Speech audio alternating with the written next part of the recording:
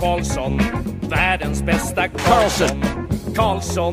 Karlsson, hoj här kommer Karlsson, ingen annan Karlsson spelar jag så bra som mig. Karlsson scores! Karlsson, Yes! Welcome everybody to the Keeping Kotkaniemi Fantasy Hockey Podcast, the longest running fantasy hockey podcast in the world, where every week we discuss whether or not the Montreal Canadiens should or should not match the offer sheet for Jesperi Kotkaniemi. I'm your host, Elon Dabrowski. With me, as always, the fantasy hockey robot, the Poobah prognostication, the IPP MVP, and also some other guys, but we'll get to them in just a sec. But first, Brian Kom! Hello, Elon. Hello, everyone. Elon, I don't know if you heard, I also got an offer sheet the other day. What does that mean?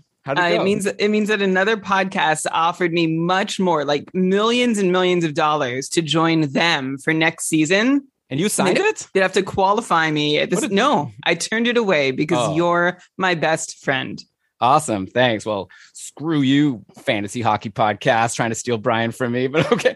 So we've got a really fun show for you today, everybody, because Brian and I are both here. We're live, by the way. Brian, your camera's not on in case the people watching live might want to see you. But we are live on the YouTube, and we've got a couple friends joining us. They are, you know them very well if you've been listening to our show. So we've got, first of all, from the Stream Scheme and the greatest interviewer of our time, who's taken over the 32 Beat series, it's Ben Burnett. Welcome, Ben.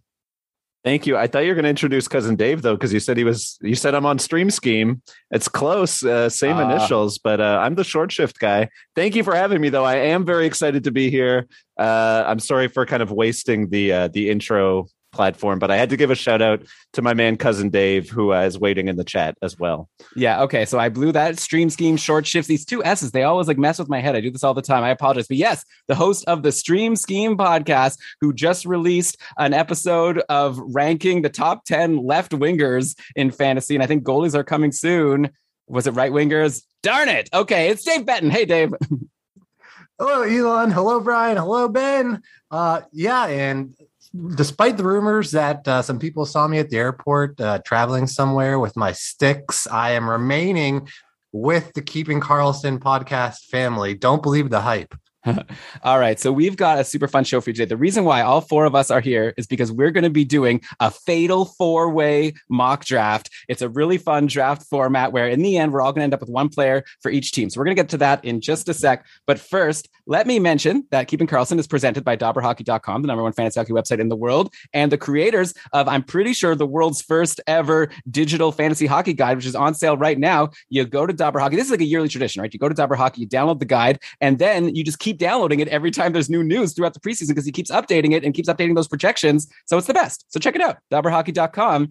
One other thing I'll mention before we get going is that it is not too late. If you're listening to this show and you're listening to this draft that we're about to do, like, I love drafting. Drafting is fun. Playing fantasy hockey turns out it's a lot of fun. Well, we have a league that we're running from Keeping Karlsson headquarters here called the Keeping Karlsson Ultimate Patron Fantasy League. It's a league that we've been running for many, many years now. And it's anyone can join. Anyone can become a patron of Keeping Karlsson and join our league. It's a whole tiered system. So you start at the bottom tier. And then every season that you're successful, you work your way to the top. I'm actually in a chat with two former Ultimate Tier 1 champions in Dave and Brian, plus Ben, who made it to the finals in Tier 1 last year. So this is a tough competition. But you could one day be one of these fantasy hockey royalty members by joining Kakupful. So check out kakupful.com for all of the information. It's all linked in the show notes, but that's kkupfl.com. But okay, so here's the plan for today's show. This is how this draft is going to work. It's going to be a points-only draft, and there's going to be 32 rounds. And in every round, one of us is going to pick first, and whoever picks first in that round picks not only a player, but a team. You pick a team and a player from that team, and then the remaining picks in that round have to be players from the same team. So then by the end of the draft, we're all going to have one player from every single team in the NHL. I need a call on the field. Brian, should Jesperi Kotkaniemi be available for Montreal or for Carolina? I think technically he's still a Montreal Canadian, but I think also we're wasting time talking about it because I don't think he's a top 4 fantasy option on Montreal or Carolina or perhaps 30 other NHL teams, maybe 29. But if we get to a point where we're on a team, we can call the Kotkaniemi rule if we would rather have Kotkaniemi over the fourth picked guy from either NHL squad. Perfect. Okay, that's the plan. So we'll ring the buzzer when it's time to say that I'd rather have Kotkaniemi than whoever I have to pick right now.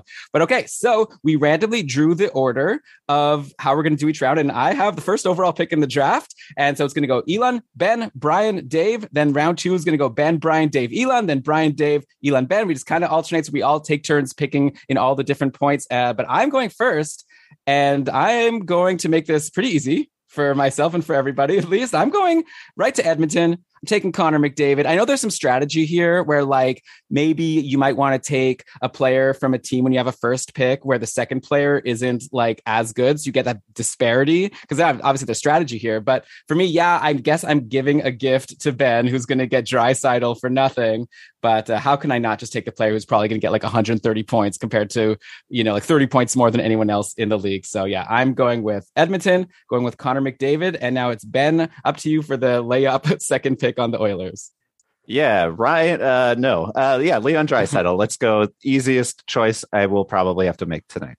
Sweet. Okay, so Brian, now you're up. Reminder to everyone that's listening, this is a points only draft. There's no position eligibility. So just at the end of the whole kit and caboodle, at the end of the season, we're going to, add up who had the most points. That's it. Maybe we'll also look at who had the best points per games played. So, we could have potentially 2 winners, since if you got a lot of injuries, then it's hard to blame it on that. But also, it's up to you if you want to draft. Anyway, blah, blah, blah. That's the rules. Brian, it's your pick number 3 on the Oilers. For the record, the last time we did this exercise, I did have the best team by points per game. So I'm looking to repeat that and actually win the whole thing in raw points per game, avoid any of that injury misfortune. And congratulations, Elon, for picking the one team that I really just... picking third on any other team would be fine with me, not Edmonton. But here I am stuck here, and I think I am just going to not overthink this and go with Ryan Nugent-Hopkins, third on Edmonton. Okay, yeah. And so now, Dave, over to you. And yeah, that was one of the things I was concerned with. I was like, third is probably the not great spot that you want to be in this one. But yeah, Brian makes my decision easy for me, at least in my opinion. I'm going Zach Hyman. Obviously, we can talk about a little bit more, but I'm willing to go with the top 6 forward over the defenseman here. Okay, there we go. We're done with the Oilers. Brian, please enter your pick into the spreadsheet when you have a second. And now we're up to Ben, who has the first pick in round 2. I got to say, I think I have the perfect situation here for myself, because the only thing I cared about going into this draft was hopefully getting a top 2 pick in Edmonton, because I didn't want to have to tease between Tyson Barrie, Zach Hyman, Ryan Nugent-Hopkins. I would not have known where to go. So I'm really excited to both, get Leon Draisaitl and then take us over to the 2-time defending champion, Stanley Cup champion, Tampa Bay Lightning. I want Nikita Kucherov first for those Lightning. Okay, of course you would, Ben. That's a great choice. Really, the other team that I had marked as having one of the greatest imbalances between their top player and their second best player. So, I'm in trouble. I'm not loving the way this is starting, but I am going to go ahead and take Steven Stamkos second on Tampa. I don't think he's going to be within 20 points of Kucherov, but I suppose there's still hope that I can land within 30 points of Kucherov, which brings us to you, Dave. Okay, so yeah, I was between Point and Stamkos, and so I consider them pretty close in my mind, so I'm going Braden Point here. Yeah, that is definitely an easy pick, but not the worst team for me to go fourth on. I'm going to not make the mistake that Dave made and not take the defenseman. Like Zach Hyman over Tyson Barrie. Tyson Barrie showed us last year that he could be a 70-point guy on this team. Like Zach Hyman, sure, we expect him to be in the top 6. What's that good for? Like 60, maybe? That would be an awesome season for him. So you blew it there. I'm not going to make the same mistake. Give me Victor Hedman. I don't want some other top 6 winger on Tampa when I could just have a sure shot top power play defenseman who's going to get me a ton of points. Hyman had like 43 points in like 51 games or something like that, which is higher than Barrie. I don't think so. I think Barrie had like a 70-point pace last year. But anyways, we'll look into the exact details. You blew it, but we'll find out at the end of the year whether that's proven correct or not. So, Brian, you're up with the first pick in round 3. Okay, I'm just looking through my spreadsheet and finding the team that I am the most scared of drafting late on. To be honest, going back to Edmonton, sorry to belabor the point, but I think Barry and Hyman and Nugent Hopkins all have an equal chance of being the third highest score. And don't worry, I'm not going to mention Jesse Puljujarvi directly, just indirectly like that. All right, I am going to go over to New York. And I'm going to go from the Rangers and pick somebody else who should be right up there in league scoring with Kucherov and I don't know, maybe McDavid. It could happen. And I'm going to take Artemi Panarin. All right. And easy decision for me here. I'm going to follow up with Zibanejad. Okay, so that brings it to me. Yeah, that was another team that would have been really nice to go second on. Though I do think that there is a big disparity between Panarin and Zibanejad. I guess it depends how serious that COVID injury was last year, because Zibanejad fell a little bit below point per game, and Panarin was obviously like a 100-point pace guy. But okay, so yeah, tough pick for me here. I guess I have to just kind of hope that the Rangers are going to, I could go youth. I could go with one of these crazy, awesome young players that was drafted first or second in the last couple of years, but it seems like a bit of a big swing here. So just give me Ryan Strome. He's centering Panarin. He's usually good for like a 65-ish point pace. I could also have taken a Norris winner, which I guess Ben has lots of interesting choices on the Rangers, but yeah, I'm taking kind of a wimpy choice here in Ryan Strome. Yeah, obviously the next best player on the Rangers is Pavel Buchnevich. Devastating. Yeah, I'm going to go with Adam Fox here. I do think that you could do worse trying to chase a Lafreniere type, but I think Fox is just a really safe player to get fourth in this bracket. I definitely think I'm at a huge disparity against Brian, but I think I have a pretty decent shot at staying pace with both Dave and Elon here. And that brings us to Dave. You're picking the first team of our fourth round. So Edmonton, Tampa, and the Rangers are all gone. Dave, where are you bringing us to start the fourth round of this draft? Yeah, and so this was actually my second overall team that made it all the way to me here at fourth overall. It is someone that Elon kind of spoiled in our previous chat. It's the Kings, and I'm taking Anze Kopitar.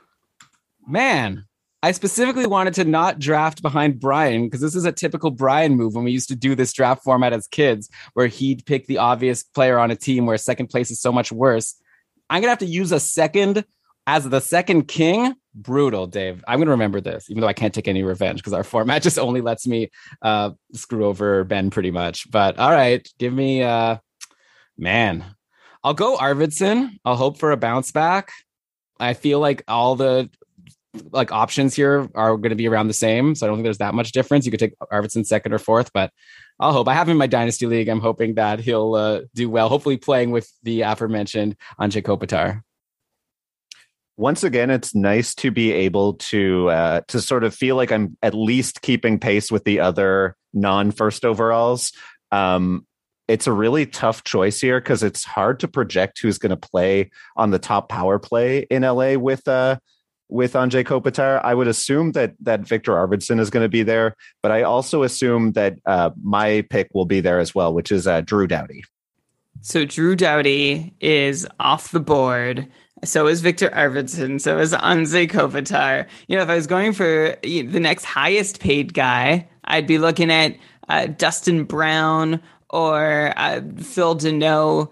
But I don't think I want any of those guys. Actually, while you're all drafting, I am frantically looking up all the information I can find on a fellow by the name of Vladimir Kachov. It's like Kachuk, but it ends with Yov instead of Uk. We could just call him Yov for short. And he is highly thought of in some circles. Last year, in his second full season with SKA St. Petersburg of the KHL, he had 38 points in 45 games. Dobber Prospects has him as a highly skilled playmaking winger with tremendous offensive upside. Some really promising observations from Dave Hall back in June 2021. And I'm just wondering whether I want to take a swing here. Forgive me for talking about this so much, because my other options, I've got Kempe, I've got Brown, I've got Iafallo. Those are, if I really want, I don't think I want Velarde or Byfield. I think I'm actually more interested in this Kachov guy because he's, he seems like he's going to land in the top 6 on the left side. But if it's not Kopitar's left side, then it doesn't really matter, does it? So, oh boy, I think this is a really bad pick. You know, Dave, I thought LA was going to last. I thought maybe I was going to be one of the ones who saw the potential and the reasoning to pick them first. But I'm making this show very long with this conversation right now. Brian, let me ask you. Let me interrupt. It's not even a Kotkaniemi. Brian, let me ask you a question before you make your pick. Where did you read all this? Like, you're saying that he's highly sought of, this Vladimir Tkachov. Like, where did you see this? Like, I'm just curious where this name is coming up for you. Okay, well, I will spill that I do have one draft guide that I'm not going to name. Where like who's already released their projections that has him at 54 points. So they have him 4 points behind Victor Arvidsson. And then another draft guide, I'll spoil this one. This is from Dauber. Dauber's got him at 41. Like not far behind Velarde and Kempe and Deneau. But Dauber also has Athanasiou at 50. I don't mean to spill too much about Dauber's guide, but that's my hesitation. So, you know what? I'm just going to play it safe and hope Dustin Brown. Give me Alex Iafallo. He seems to be set on the top line. I hate them both. I really don't like this pick. What a journey we've been on. I'm sorry. Should I name the rest of the Kings roster just for completion's sake? I think so. We've got time. Okay. Sean Walker, Jared Anderson. Okay. All right. So, Brian, who'd you end up with? Iafallo? Yeah. Okay. And then keep that guy on your radars, everyone listening. This Vladimir Tkachov. I feel like he would have been a fun pick for you, Brian, because he seems like the type of player. I've changed my mind. I'm going for it. All right. Fine. Give us a chance to win. Okay, Brian, come on now. It's a live show. I'll decide later. Okay, that's not how it works. Who's picking first now? Elon, it's back to you. Absolutely, do not decide later. That is. I am calling straight up. I am vetoing that. I know it's not my show, but absolutely not. Okay, remnants of Brian restarting a certain draft one time. So we're not. Let's not get into that. All right. So, Brian, when you say veto, Ben, it actually reminds me on the last Big Brother, someone kept on changing their answer right at the end. It was like, okay, you have to lock in your answer. So, Brian, this answer Iafallo is locked and you can't change it. I currently just changed it to Dustin Brown. Okay, so where it's going to land. I'm going to take away your right access to this spreadsheet soon. Okay. All right. So I am up next. I've got the first pick on a team. I guess I'll take inspiration from Dave making the second picker, not have such a great time. And I'm sorry, Ben, but you know what? I don't have to apologize to you because I gave you Leon Draisaitl. So now you could also take the second best player on the New York Islanders because I'm going to go with Matt Barzal. That really doesn't bother me too much because of the ceiling on forwards in Long Island. Matt Barzal could be a point per game guy, or he could be a 70-point guy, 10, 15 points up on a whole slew of fellas there. So really doesn't bother me to go second here. I will, you know what? I'll take Anthony Beauvillier. Okay. Yeah. And the Islanders were kind of like a team like the Kings on my sheet where I thought I could quietly go ahead and pick them because Barzal is not the most exciting player. But if you look at the difference between him and the rest of the team, there's a pretty big gap there. But then I'm glad you took Beauvillier second because I had a different second pick. And of course, I've held a candle for Anders Lee for many, many years, and that continues. He'll be back. He'll be healthy. He was really just getting going when he got injured last season. And I think he would have been really helpful to the team had he been healthy the whole way through. He was on a 58-point pace, 12 goals in 27 games. So like pacing for over 40 goals, if my rough math is correct. So I'm really excited to see what he can do now that he's healthy and seems to be right back on his game. I don't think he's going to be worse than 50, and I think his upside is 60. So I will happily take Anders Lee. Yeah, and not much here left at fourth overall. I was hoping maybe Lee would fall to me there after that Beauvillier pick. But like Ben alluded to, it's still very possible that all these forwards could be within 10 points of each other by the end of the year. So that is maybe my one saving grace. But I'll go with Josh Bailey's because do you like Bailey's? And that's the only reason. That's why. What's so that you can from? say something fun. Okay, so now we're on to our next team. Ben, you started off. I was down to two teams here, but I'm going to go with the one I was more afraid of winding up with the fourth pick. I'm going to take Brad Marchand in Boston. Thank goodness, Ben. I'm really pleased. This is a second pick that I really did want to make sure I had. And after missing a lot so far because of my draft position, it's funny. Elon randomized the order and he also had first pick. It's funny how that works out. I will take David Pastrnak second behind Marchand. I'm still wondering, it's a little surprising to me that I personally don't have Pasta ahead of Marchand yet.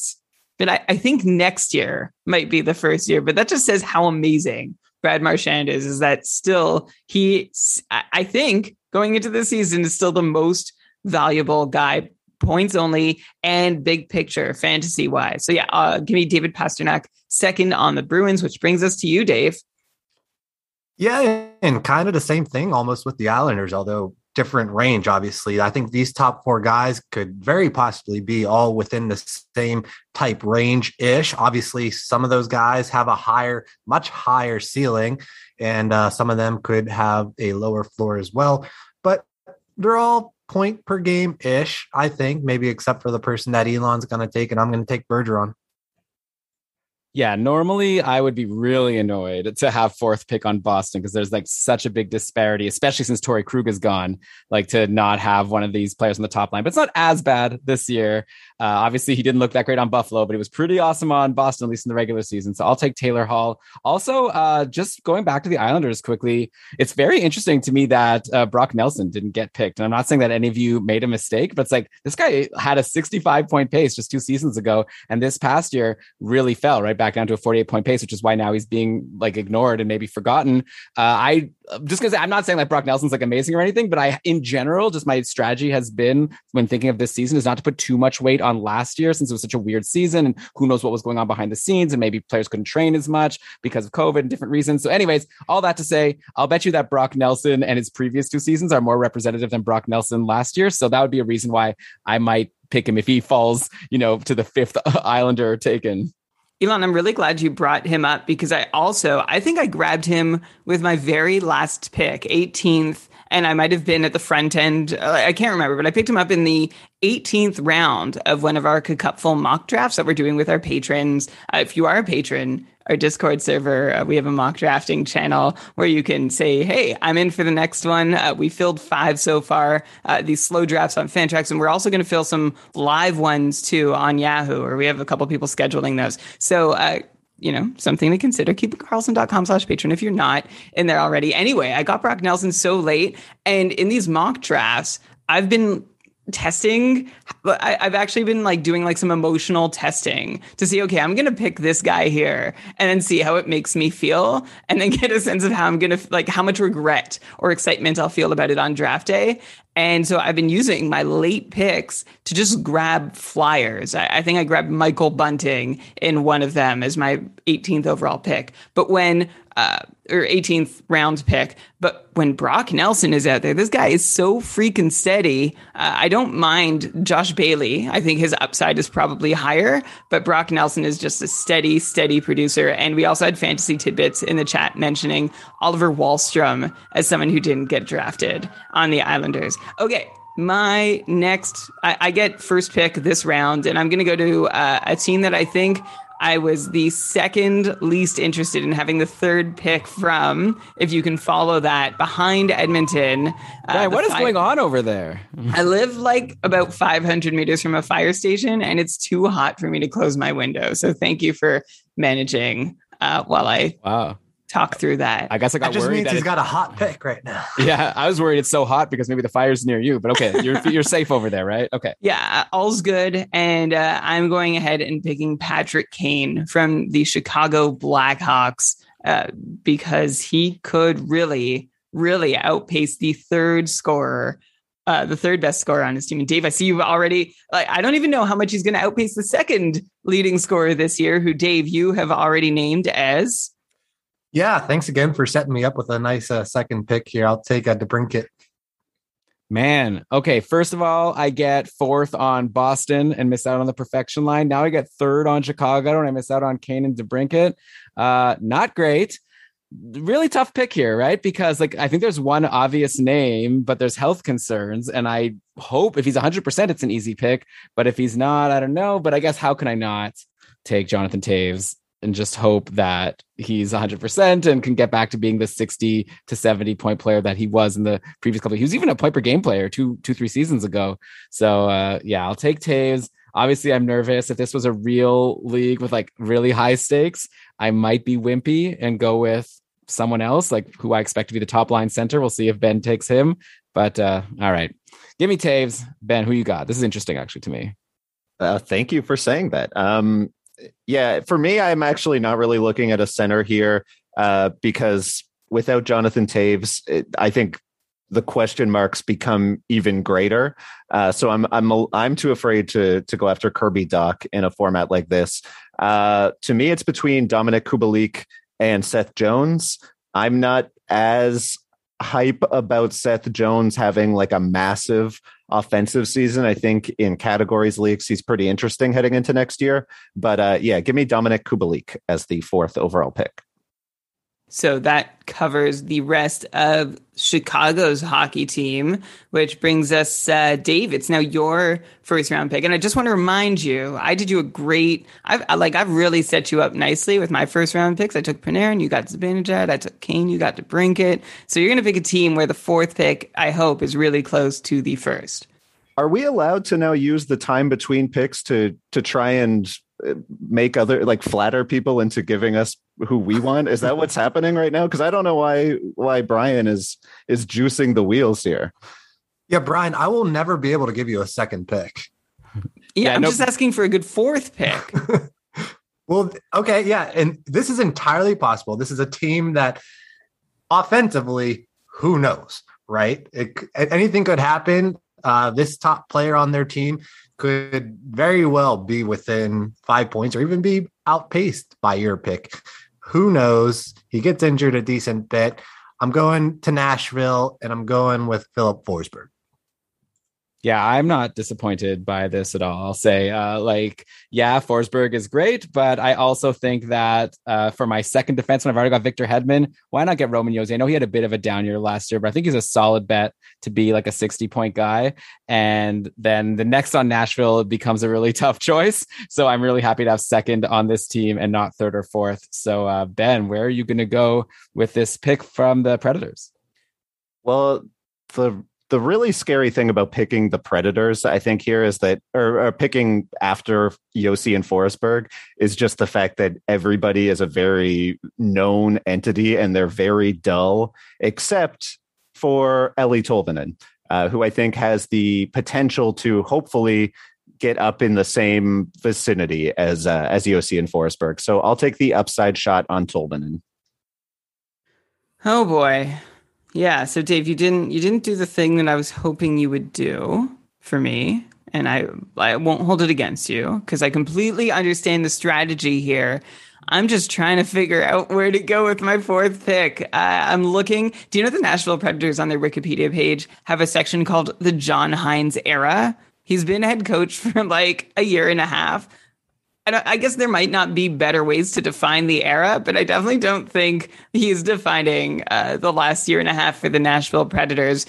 In any case, I am stuck between a couple candidates here, some who in past years I'd be really excited to draft, like Mikael Granlund, Matt Duchene, Ryan Johansson, and yet here I am really, really stuck. So what I'm doing is I'm actually looking up in the John Hynes era which forwards have seen the most time on ice per game. So you got Forsberg and then Victor Arvidsson. And we've mentioned before that Mikael Granlund seems to be one of the most favored players by the coaching staff. And he's been re-upped again. So I think I'm just going to go with the guy to whom the organization is tipping their hands. I want to go Duchene for the high. You know what? I'm going Matt Duchene because the upside is higher and I don't think he's going to finish that much further behind Mikael Granlund. So give me Matt Duchene as my 4th on Nashville, which would be thrilling in what, like 2015? Well, never as the fourth on Nashville, but yeah, when it was on Colorado or Ottawa, there were times when that would have been good. He's been such a dud with that contract. Him and Johansson, I can't believe they're both like available as free agents in my dynasty league, and it's like you'd have to. There's no way I'd even consider picking up one of them with that contract, and like for so many more years. Also, poor Predators. But hey, if they got Granlund, I would have probably taken Granlund actually, but too hard to argue. Like I can't argue too much with that pick. All right, I'm going to go to Minnesota next. This is a bit of a risky pick because I'm going to pick a player who's not signed, but I hope that he will sign. I guess the latest indications are that he's not. It's already like been confirmed he's not going to play in the KHL next year. So where's he going to play, right? So Kirill Kaprizov is coming to Minnesota, and I just feel like he's such a solid bet to be like point per game, maybe even with upside to be higher. I'm giving Ben a decent enough gift here at the second pick, and I think I'm really kind of screwing over Brian and Dave here with the bottom two. But yeah, I'm really happy to get Kaprizov here.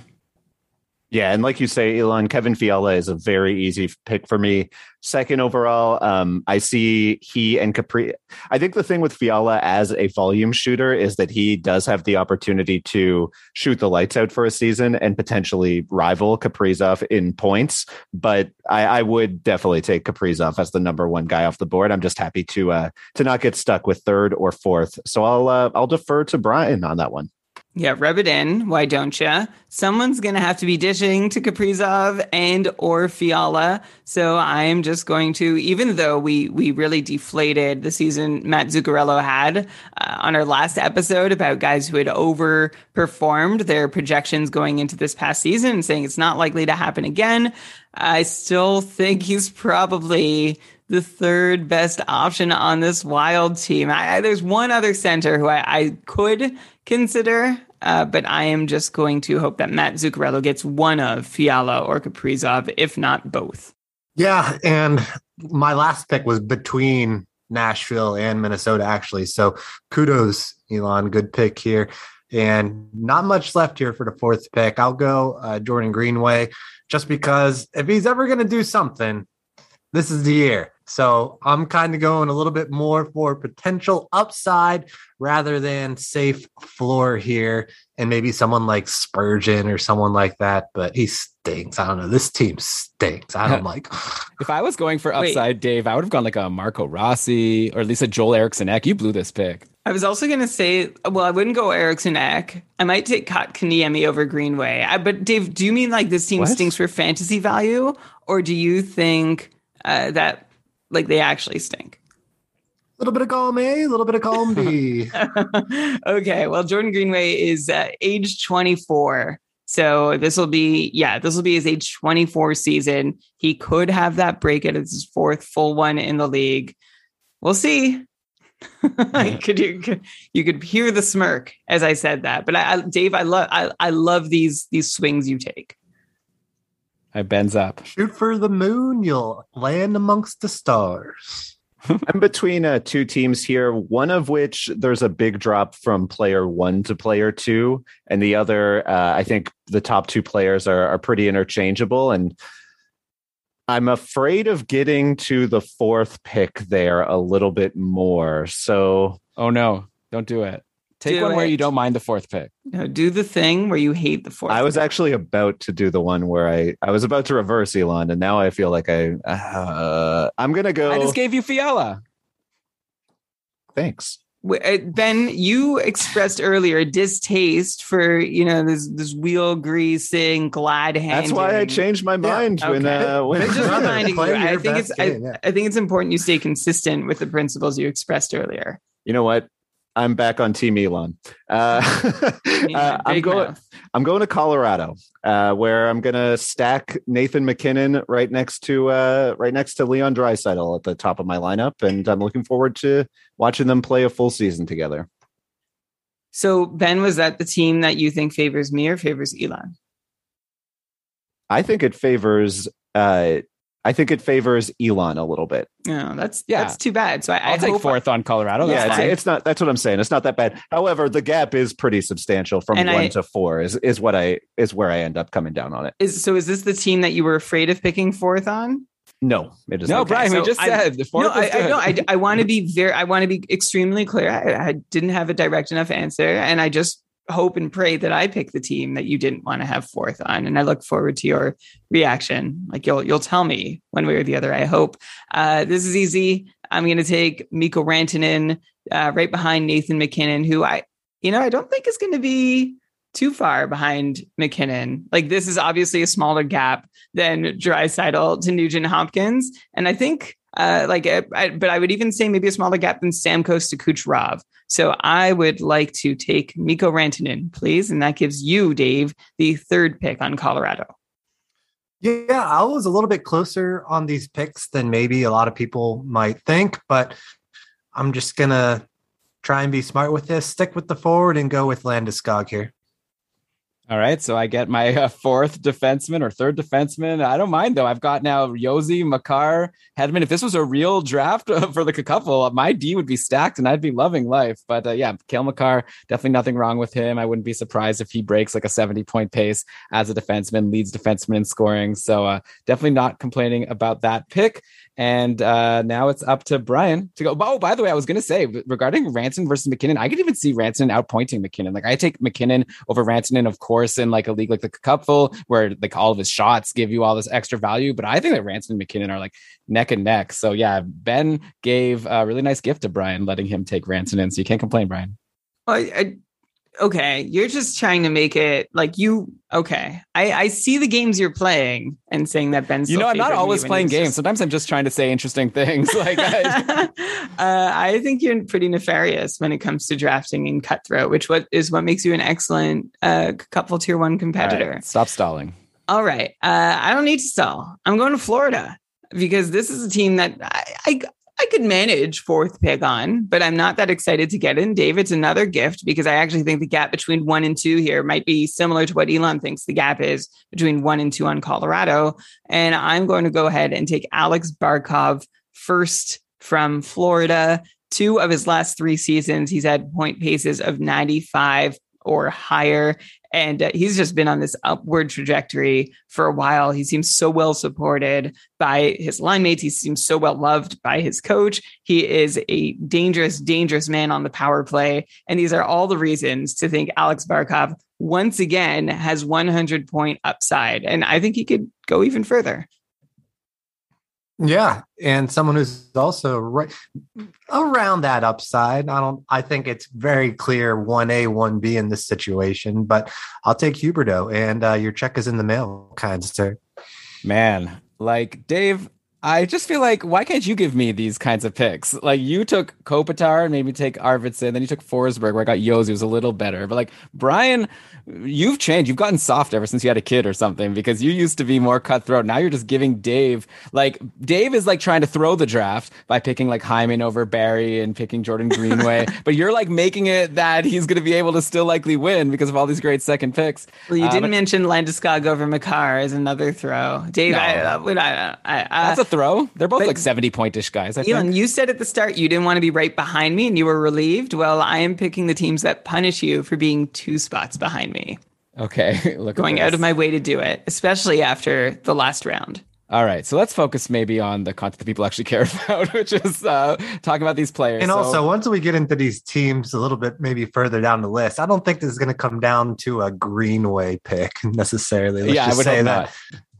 All right, so I'm third on Florida here. I could go a couple ways. I could go with a guy who just crushed it with Barkov all season long last year.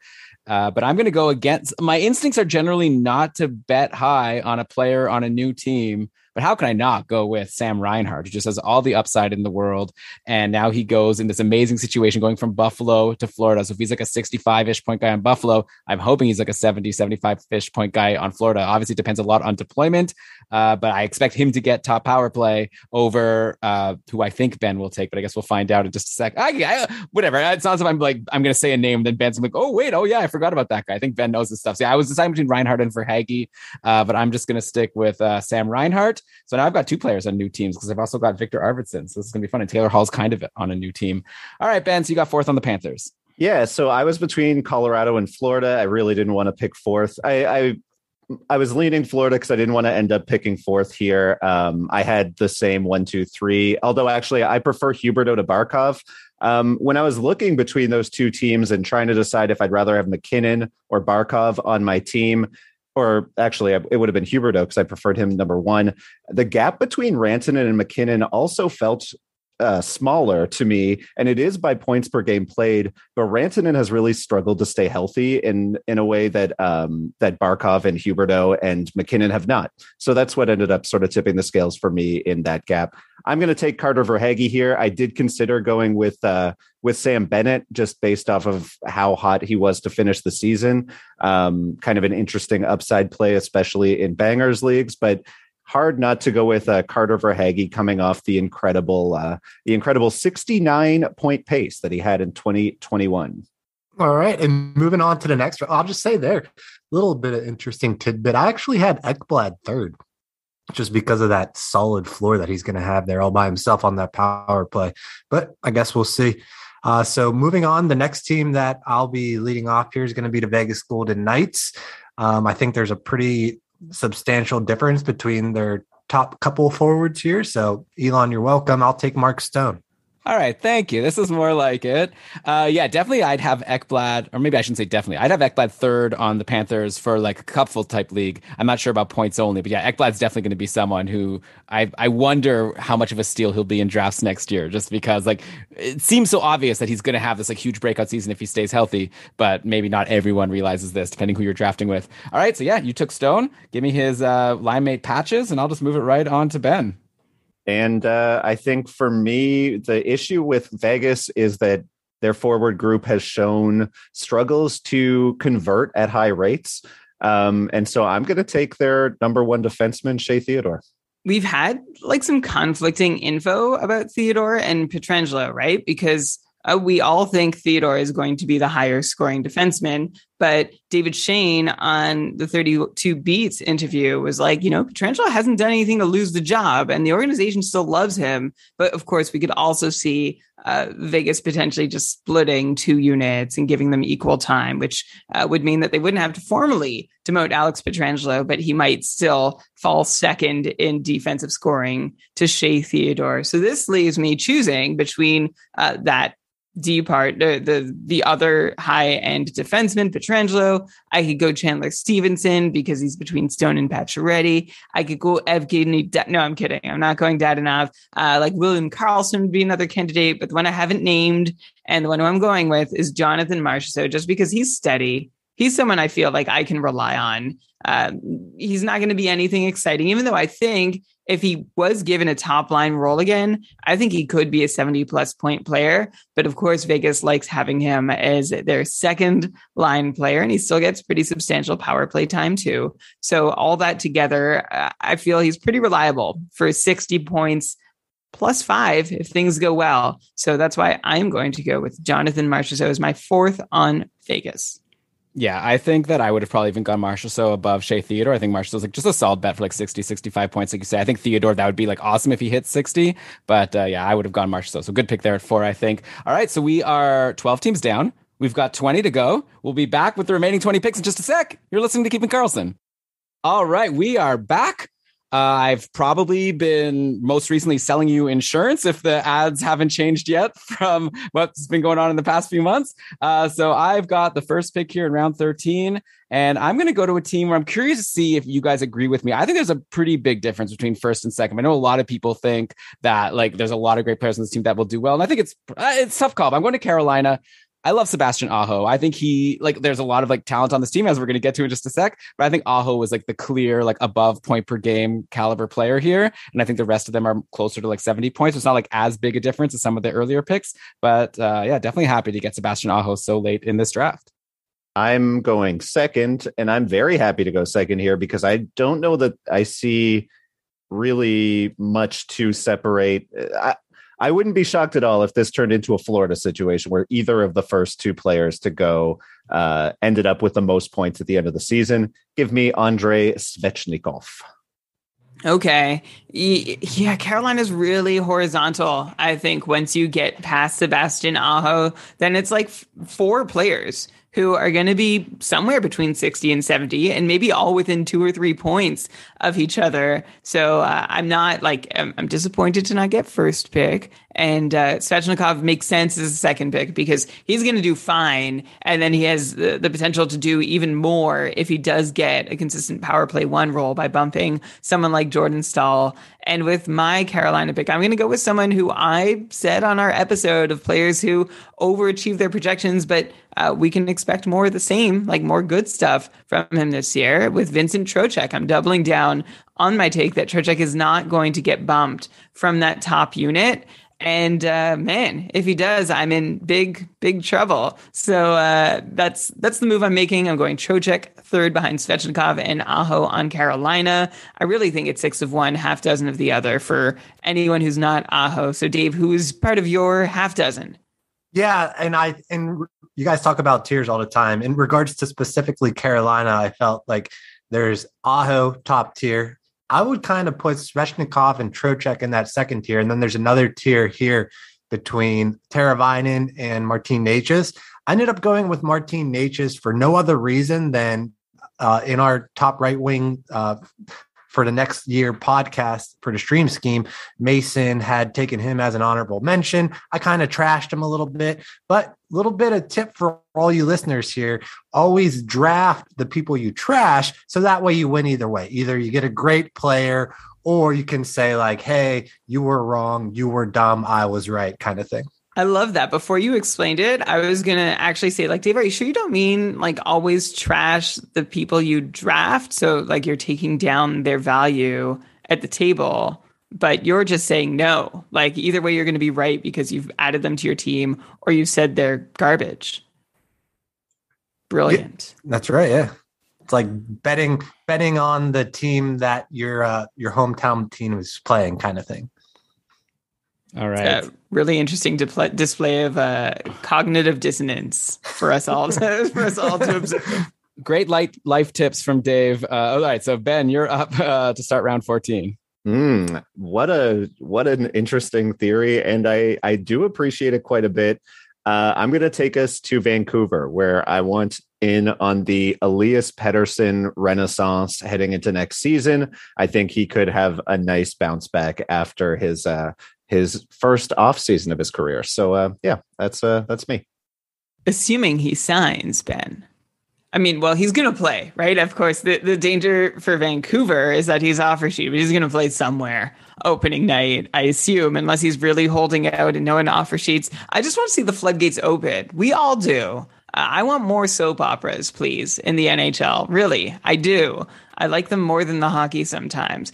But Ben, I have to thank you for being a good buddy. If we were in a soap opera together, I don't know. I don't watch enough soap operas to finish that sentence, but I am just pleased that I get to pick JT Miller, who I think is pretty close to Elias Pettersson in how I project him to do this next season. And I think those two kind of stand over and above the next group in Vancouver. So Dave, I'm curious actually to see where you're going to go and why it's going to be.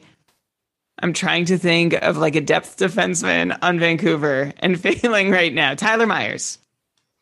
No, this is a soap opera. This is the menage a trois right here. So I'm taking Brock Besser, or people like to hear me say Brock Bozer. So he was great last year. I think he really filled in as like that. He kind of realized his potential a little bit. I think he's just going to go up from here. I think all those guys are kind of interchangeable. Not only they play together, but also I think their point value is going to be pretty similar, where I'll let Elon take his 20th defenseman here. Yeah, again, you guys are just leaving it with me. But I mean, for the fourth pick on Vancouver, how could I not? But at first, I need to disagree. I've been being like following our rules and waiting my turn to like comment on these picks. Brian, I think you blew it by taking Trocheck over Teuvo Teravainen. Like, yeah, for sure. In a multi-category league, I'll take Trocheck in all of those shots and hits. But I would take Teuvo above Trocheck. I think Tavo's like a solid 70-ish point guy, and I think Trocheck's maybe closer to a 60-point guy. That's my opinion. And it was very close. Like I said, I think it was really flat. I don't think we could accurately. I don't think there's a whole lot to pick from between them. So I hear your point. We're all jumping in now, right? This is when we're supposed to. No, it's my we're supposed to respond to Elon when he calls us out on his pick. Is that no? The rule is that when it's our pick, we talk and no one else interrupts. So Brian, I guess, as a host of the show, is using veto power on that. But anyways, but he had a head injury for like all of last year. That's exactly scary. You're talking about Trocheck. No, he's talking about Teravainen. You're talking about Teravainen. Sorry, that's who I meant. I just thought you were. Yeah, okay. Yeah, but exactly. That's why I think that a lot of people are going to discount Teravainen and assume that what he did last year is representative. And I think it's totally not representative. I mean, I don't think it's representative, but he also didn't immediately get his deployment back when he came. And I don't know. Because he came off a head injury. I don't know if it was a health thing because it didn't really seem consistent even once he was back for a handful of games. So all right. It's a gamble either way between Trocheck and Teravainen. Thank you for bringing it up, Elon. I appreciate it. It's a good point. Yeah, I guess for me, I feel like Trocheck is a bit more of a gamble just because I'd be worried about that deployment, but we'll wait and see. Also, Brian, I guess I will also respectfully disagree when you said that JT Miller was such a gift because I feel like Pettersson, Miller, Besser. Well, no, Pettersson, I think is for sure number one. I think Ben made a good pick there, but I think Miller, Besser, Hughes, I have them all as likely 70-ish point guys. So I feel like I got the gift of getting fourth pick on Vancouver. All that said, Brian, now you could respond because it's your pick. So have at it. Would you disagree with the statement that Miller finishes closer to Pettersson than Besser or Hughes finished to Miller? Yeah, I would. I think that Miller, Besser, and Hughes are around 70-ish, and I think Pettersson's closer to 80-ish. That's how I put them. Yeah, that's interesting. So I have Miller right up there with Pettersson. That's the difference. I guess we'll have to wait and see. Of course. Okay, I am going to go over to Toronto with my first pick. And Elon, this is, I really don't mean any ill, but this is a team that I definitely wanted a top 2 pick on. And I'm very happy to take Austin Matthews, who also might be the highest scoring player remaining in this draft, which, this draft is very Vorpy. You basically just want to pick the guys who have the greatest value relative to the other players on their team. But I'm still happy to have a game breaker like Matthews, whose upside is the sky, right? He could go just as big as he wants to go. So I will happily take Austin Matthews as my first pick from Toronto, which Dave gives you the second pick on Toronto. Once again, appreciate it, kind sir. I will take Mitchell Marner. Yeah, and honestly, Brian, I don't think you're screwing me over too badly just because, I know last year Tavares had a down year, but I think, again, my policy is not to read too much into last year anyways, and I think Tavares, while he's not at the same level as Matthews and probably Marner, especially if last year's any indication, I think that Tavares could be a solid point per game guy, so I'm definitely not going to complain. I'm sure Ben's not going to complain with his fourth pick either, so I think Toronto is you want to have number 1 or number 2, but you're not crying about having 3 or 4. Yeah, I was between Vancouver and Toronto heading into my pick right before this. I wound up going, obviously, with Vancouver. And the reason was I was kind of split between Garland and Quinn Hughes at fourth, just because I think Garland has the upside to be a very productive player next year. But overall, I think William Nylander is a very easy pick for me here. So I'm happy to take him at fourth overall. All right, so next team, I'm going with the Detroit Red Wings because I think that there's someone who is head and shoulders above the rest of his team here in terms of potential fantasy value, and that is Jacob Vrana. I think he can break out here. And also, I kind of want to force Elon to take someone that he said has only ever had one good year above replacement. So let's see if he does that here. Yeah, I mean, okay, Dave's referring to in our vote in the Discord when we've been ranking players every day. And today, Dylan Larkin went ahead of Jonathan Marchessault. And again, this is not for points only. This is for a cupful scoring. And I would have probably taken Marchessault as a more solid guy over Larkin, who I'm a little bit worried about, but not worried about enough to not take as the easy number 2 pick on Detroit. I was assuming when I saw that you had Detroit there that you were going to take Larkin. And I was going to decide between Vrana and another player that I guess Ben might take, which is actually a risky choice. So I'm happy to just get Larkin here, which I think is a consensus number 1 pick as second on the team. Yeah, I was shocked when you said Jakub Vrana there, David. I do think that Vrana is the no doubt number, it's Larkin or Vrana for sure. I'm going to go with Tyler Bertuzzi at third. How could you not? Elon, you weren't trying to scare Ben off, but you said it could be risky to take Tyler Bertuzzi because of his injury history. And I was like, oh, yeah, it's risky, right, Ben? But Ben, you still went for Bertuzzi. And I think that's the smart pick. Even if he misses 20, 30 games, he still could be the third highest scoring Red Wing, which leaves me the task of picking the fourth highest scoring Red Wing. But first, Elon, I just want to go back to your Toronto pick for a second. And you said Tavares isn't that far behind Matthews. I didn't say that. I said Okay. that I think that he's not a bad third pick, but I see him as like point per game, and I see Matthews as like 100 plus. Yeah, so I think I see Tavares as not quite point per game. We talked about last year how he wasn't really looking like himself on the score sheet, but on the ice, everything looked about reasonable. What happened was Matthews, like the scale just tilted towards the Matthews line. They weren't being deployed, those top two lines, evenly anymore. Matthews line was getting more time and Matthews was playing more of a power play role. And I just feel like that's going to stick. So I think Tavares at point per game is pretty rich. I'm happy with him, around say 75 points, which isn't that far off, but I would actually have him, I'll put it out there. I'll take the under on 76 for Tavares rather than the over. Fair enough. Okay, so my fourth pick for Detroit. Yeah, there's a lot of guys who this could be. I'm going to name them all. Filip Hronek, Pius Suter, maybe. There's Fabry, Zadina, Adam Ernie. Wow. And none of them really jump off the page, right? And I kind of want to pick Hronek, but he scares me a little just because he's never really been given the keys to that power play. And I'm concerned that will somehow still be the case.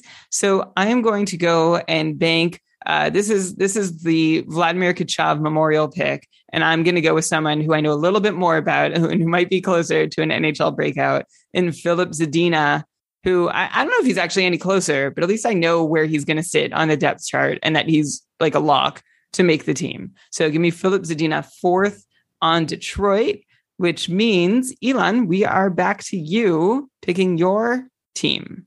Yeah, Detroit would have been a tough one to pick fourth for sure. I would also have stayed away from Hronek just because I don't know if Nick Leddy bumps him from the power play. Not saying I'm so excited about Nick Leddy, but it would make me a little nervous about Hronek. Dave, is that your hand up there? Oh, please go ahead. Yeah, Brian, is this a Kotkaniemi pick? Oh, no, it's not. I really don't think we're going to get to one, but I can't wait to find out. I would still prefer Filip Zadina to Jesperi Kotkaniemi in a points-only league. Well, the Canadians didn't prefer Zadina to Kotkaniemi when they drafted Kotkaniemi, and now we'll see what they think about him and if he's worth $6 million. So, okay, my pick. This is a tough one, actually. I'm trying to decide where to go. I think I'm going to take I guess it's a risk, but I don't want to play this game of like trying to figure out who's going to get contracts or not. I'm going to hope that Ottawa is going to get their stuff together, sign Brady Tkachuk. And I know he hasn't like really broken out yet, like as like the huge point producer that we expect. He takes so many shots. For some reason, not a lot of them have been going in. But I do think that he should have the potential, if he does have a higher shooting percentage, to be like this like 65, 70 point guy. And I think it's kind of tough on Ottawa. There's some guys that I definitely like, but I still think it's like not as many people that are a sure thing as your Brady Tkachuk. So give me baby Brady here. And then I'm actually quite interested to see where Ben goes. I'm not sure what I would do with second on Ottawa right now. I actually don't really have any issues just going straight for Tommy Shabbat. Just the easiest money left on the board in Ottawa. And I kind of see him. I wouldn't be shocked at all if Ottawa was a team where a defenseman led the team in scoring next year. So happy to take Thomas Shabbat. I think that was a clever pick, Ben. There's a lot of guys who they could break out and beat Shabbat, or they could fall a lot short. But Shabbat is, like you said, the very safe money in Ottawa. And I agree with you. I could see him coming up and nipping at Tkachuk's heels for being the top scoring Sen.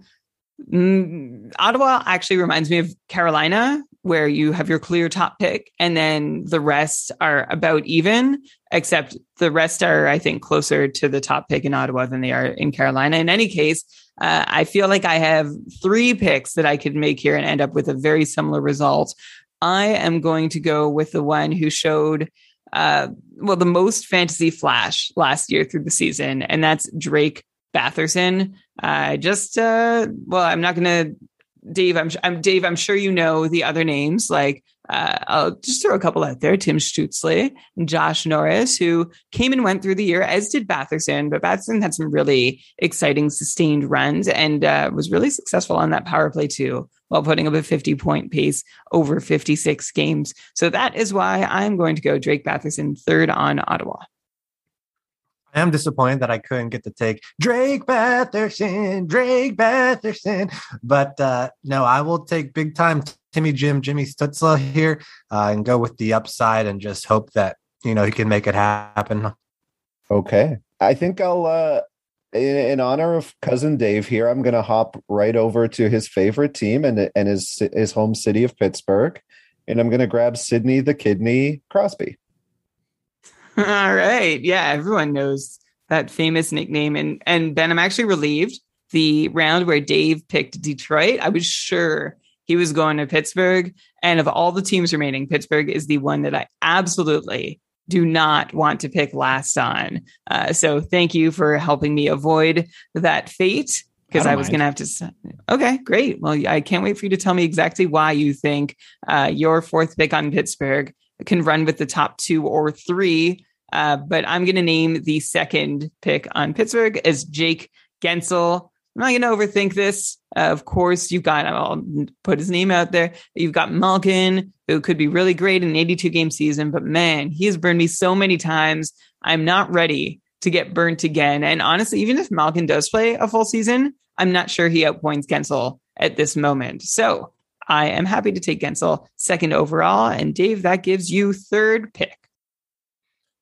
Yeah, and this is a tough pick here at this point, depending on draft philosophy here. But I've been shooting for upside the whole draft, so I'm going to go ahead and go Malkin. It's entirely possible that he's going to be out for a while. I wouldn't be surprised if he didn't play until Christmas or something like that. But also wouldn't be surprised if he pulled a pasta and was, pretty much ready to go right at the beginning of the season. So if he is, he's in a contract year, so he's going to be playing great and hopefully be a little bit more willing to battle through those injuries maybe than he usually is. But let's see you finish it off here, Elon. Okay, yeah, I thought maybe there was a chance Malkin would fall to me, and I would have been happy to take him there. There was a really interesting tidbit from my interview with Jesse Marshall about the Penguins, that one of the reasons why Malkin maybe had a really slow start was because he didn't get to practice like all the summer before last season, because like they couldn't find a rink for him with everything shut down for COVID over in Russia. So I get fourth now in Pittsburgh. I can't take Malkin.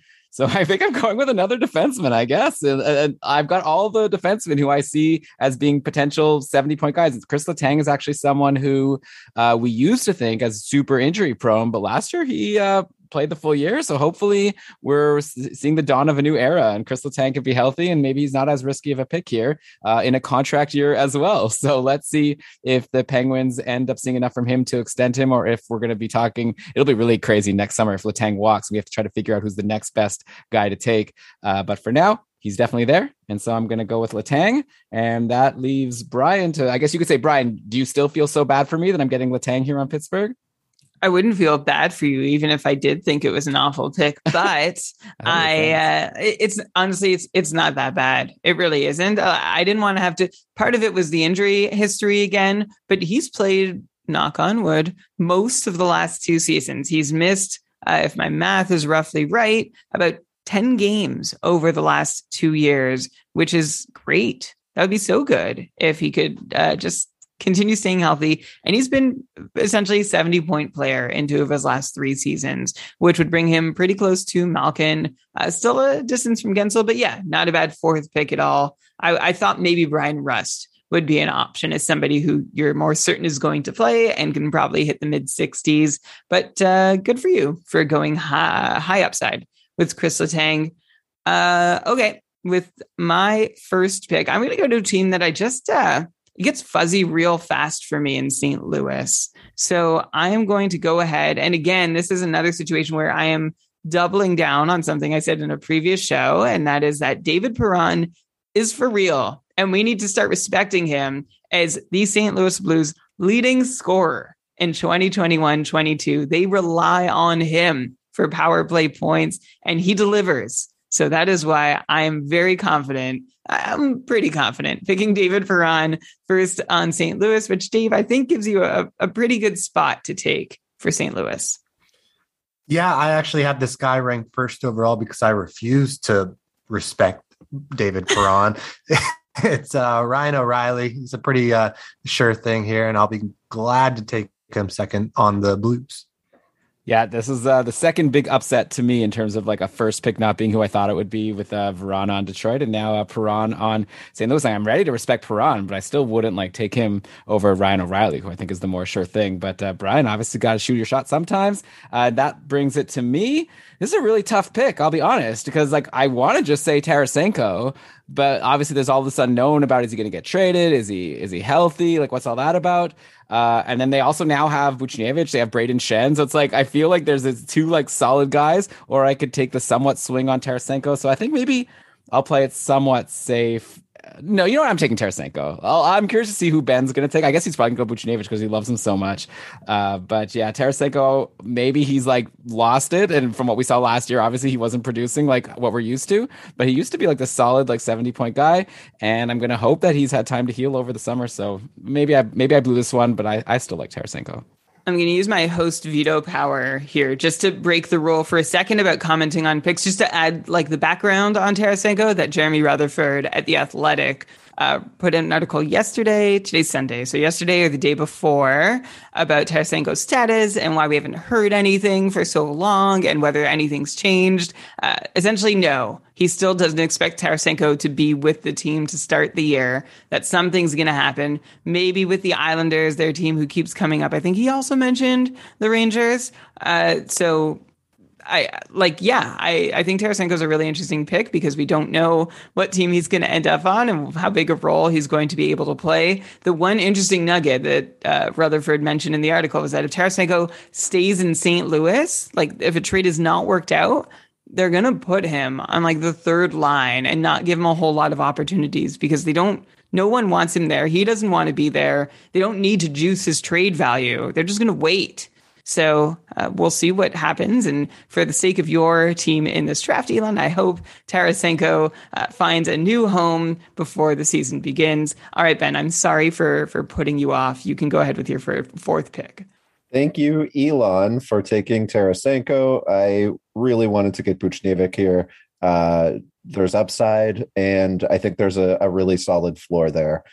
Braden Shen, not especially exciting to me in a points-only league after last season. And Vladimir Tarasenko, I would have taken him, I think, if he had fallen, just because why? Like, if I'm gonna take a swing on him this season, why not let it be this draft? But yeah, I'm very excited to get Baby Booch back on the squad. All right, Dave, you're up for round 20. All right, so I'm going to kick it over to the Columbus Blue Jackets. I see that there's one guy that I really like on the Blue Jackets and then a bunch of question marks. So I'm going with Bjorkstrand just because I think he's one guy that I might kind of be able to rely on. But that remains to be seen. Maybe it's very possible he's not even in the top 4 of scoring in Columbus. No, I think I agree with you that I would have Bjorkstrand or Bjorkstrand or whatever you said first on Columbus. That's who I would go with as well. But I'm not complaining with having second pick here. I think if this was, again, a multi-category league, I maybe wouldn't go with Jacob Voracek because there's guys that Voracek are going to be feeding that might be able to put more pucks in the net, maybe take more shots. But I think for straight up points, I think Voracek is very likely on the top line and on the top power play and hopefully going to rack up the assists. So I'm very happy to get Voracek, my, I guess now third player that's on a new team going into next year. So going against my philosophy, but I still consider Voracek to be a bigger I still consider Laine to be a bigger question mark than Voracek because I just don't know if Laine has it anymore. I mean, I hope he does, but I think Voracek for sure has got it. Let's not blow each other's spots up here. Right. Yeah. Hey, this is Ben up next. Okay. He knows what's up. Patrick Laine? Is that who we're Yeah, I really wanted to go first or second here. We talked a little bit about having players like when Brian took Perron, how it's not who you expect to go first overall. And I find it really interesting that this might be the only team where the first player picked is on the second line, right? And that's kind of the weird thing about Oliver Bjorkstrand. I'm between Jack Roslovic and Patrick Laine, to be honest with y'all. And maybe I'm just trying to give you guys a little ratings boost here with this hot take. I'm going to take Jackie Roslovic. Okay. Do you want to add any more context to that pick? No. Okay, because usually when Ben, a little tip, and I think you know this, judging by your podcasting history, but when you drop a hot take, you usually don't just say my hot take is, and then pass the mic. I mean, it's pretty obvious. Roslovic had many more points than Laine last year, right? So I mean, that's the reason why you go Roslovic. And I think he's the top line center, and I think that he's probably top line, top power play, which gives him a really solid floor. I think Laine also gets those spots, but we've seen him struggle quite a bit, and so yeah, I'll go with Jackie Ross. Okay. Can I just get a sense also? And this sounds very skeptical, like I'm challenging you, but I'm curious. You say Roslovic on the first line, Bjorkstrand on the second. So who do you see as the second line center and the first line right wing? First line right wing is going to be Laine. And the and second, Voracek. Laine and Voracek with Roslovic on the first line. And then I think it'll be Bjorkstrand playing with Texier and I don't know. Who even knows? It could be Sean Corrali second line. It could be Kevin Stenlund. It could be anyone, literally. It's Kevin Stenlund, yeah. We haven't even mentioned Max Domi, but I mean, he's going to miss some time to start the year anyway, and Columbus has been trying to move on from him as well. Isn't that I think the most disappointing pick of the entire Seattle expansion draft was Gavin Bayreuther from Columbus, because they picked him and then he walked right back to Columbus. He's back on Columbus's roster. He wasn't traded back. Seattle didn't want him. So they didn't want someone from Columbus. That's fair. I don't either. Yeah, but Max Domi was there. But he has a contract. He's injured. He has a contract. Teams don't have to make these decisions. And it's not like in fantasy where they could just put him on the IR and then have an open spot to stream. It would be surprising. It's surprising to me that they wouldn't be able to parlay Domi into some kind of value that is higher than zero. I have a Max Domi take. Okay. Max Domi. More like Min Domi. There you go. Max Do-you. So, Brian, if you listen to my interview about the Columbus Blue Jackets with Alison Lukan, I believe she said that they were smart to not take Domi. That was an official quote from Alison Lukan. That, I don't know if you don't play in Dynasty League. Sometimes there's players that you just don't want because their contract doesn't match their abilities. I get it. It just, I'm trying to remember now who else was exposed. There had to be one other.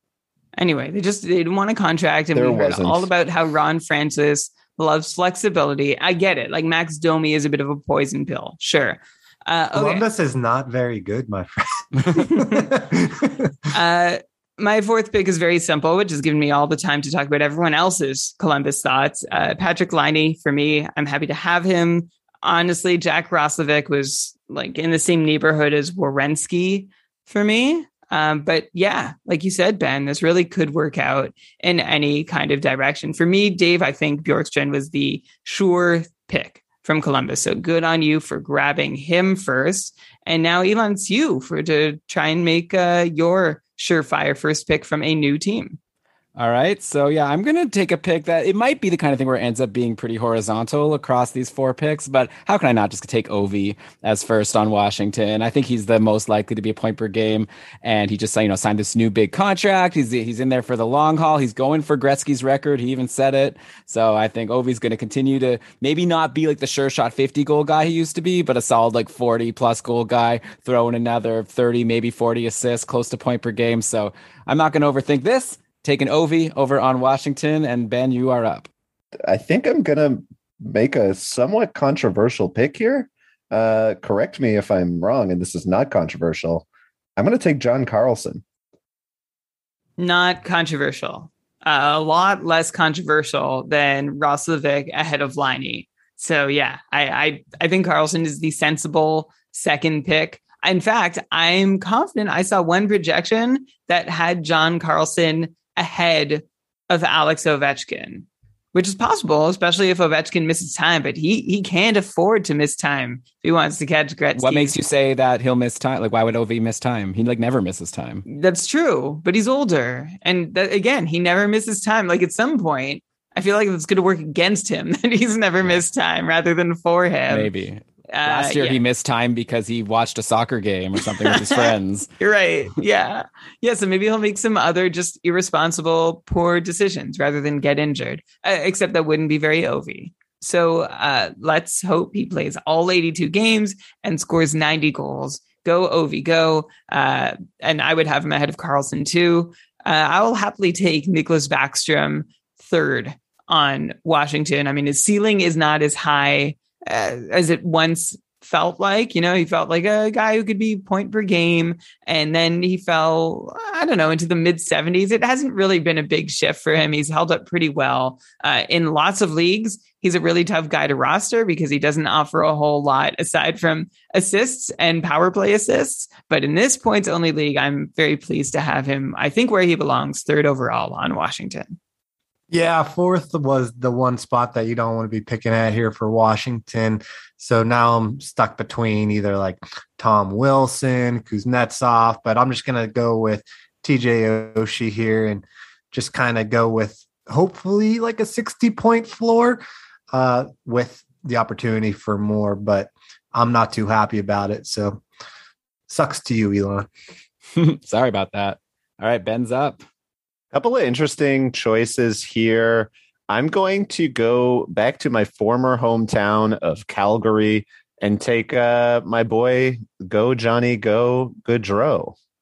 Yeah, why wouldn't you take Gaudreau first overall? I mean, in a regular league, we've all cooled, I think, a lot to Johnny Gaudreau as a high-end fantasy option. But when you're looking for the best scorer on Calgary, I don't think you have to look much further than him. And I don't think it's terribly in debate, although I don't think I don't think it's impossible to think that Elias Lindholm might come reasonably close to Gaudreau in points this year. There's another player I could take who's a little safer, but I think I am going to go ahead and walk with Elias here, hoping that he can catch Johnny Gaudreau, and just continue playing a lot of time. And I have to break my drafting a flame rule that has developed slowly over the last 3 seasons to do this, but I am happy to be drafting second on Calgary rather than fourth. So, Elon, I'm really curious to see who you pick. But first, Dave, you've got third. I will take the other Chuck and force Elon's hand here. Yeah, I mean, first of all, I kind of think it was wild to not take Tkachuk maybe first on Calgary and especially second, but I guess it could be close between the three of them. I was kind of hoping when he fell to third that maybe I could get him to fall one more spot, but obviously that was wishful thinking. Yeah, so I know that he's fallen out of favor, but there's really not another good option here aside from Shawnee Monty. So I'm going to just take Monahan and hope that he can get back to being that really strong top line center that he was at one point. Or if he needs to get traded, whatever needs to happen, Sean, boring old Sean, to get back to being the 70-ish point guy, or maybe even at this point, I'll take a 60-point pace. It would be better than what he did last year. So good luck to me. For 3 years in a row, I think like he had exactly 60 points, like exactly 200 shots. Like you could just write it in stone, but yeah, I guess he kind of slipped off here a little bit. That makes sense to have Monahan fourth. Like you could have gone Mangiapane, and we're getting some Dylan Dubé hype once again going into the season, but it is pretty hard to look past Monahan, who may be out of favor in Calgary and may deserve to be out of favor in Calgary, but I imagine he's still centering one of those top 2 lines. And yeah, I could definitely see Tkachuk leading the team in points, but he's still, I think, on the second line, which makes me less interested than some of those first line players in Gaudreau and Lindholm. But that means it's my turn to pick first.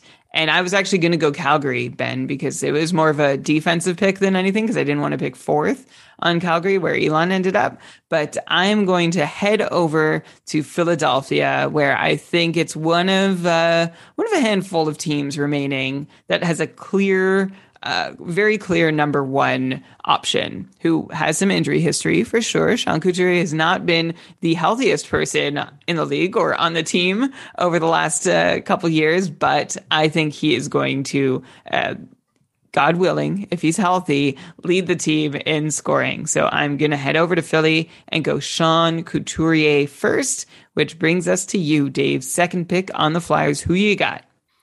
Yeah, and I think this guy is a pretty solid second overall. Not probably someone who's going to be able to match what Couturier does, but has in the past, so I'm going to go with Giroux here. I was kind of hoping Giroux would fall because now I'm forced to take Travis Konechny, who has shown us really high highs, but also some concerning lows in his deployment, which lead to him not getting a lot of points. But I think at this point, third pick on Philly, I'll take Konechny. Brian, by the way, just to respond to something you said about Calgary, if I were to bet going into the season, I think they're going to go back to that top line of like Lindholm centering Gaudreau and Tkachuk. So I see all three of those guys as top liners. Then Monahan centering the second line with whoever, Dubé and like Blake Coleman. Or maybe obviously we'll have to wait and see what happens. Was that their lineup to end the season? I'd have to go check. I know that there was a stretch where it was Lindholm centering that top line. But I thought it was early. I thought it was prior to Daryl. Like, that's why I am hesitant to. I wouldn't have considered Tkachuk in the top two. I thought it was a very clear top tier because his deployment really fell off under Suter. I see Tkachuk ending the season over the last 10 or 20 games or so, largely with Lindholm and Gaudreau.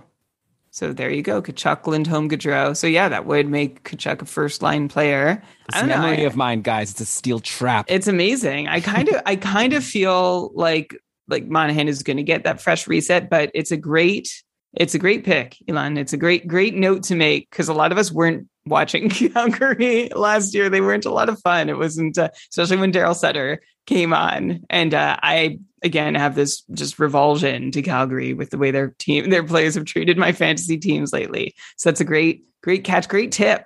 Thanks. Okay. Ben, it's your pick on Philly.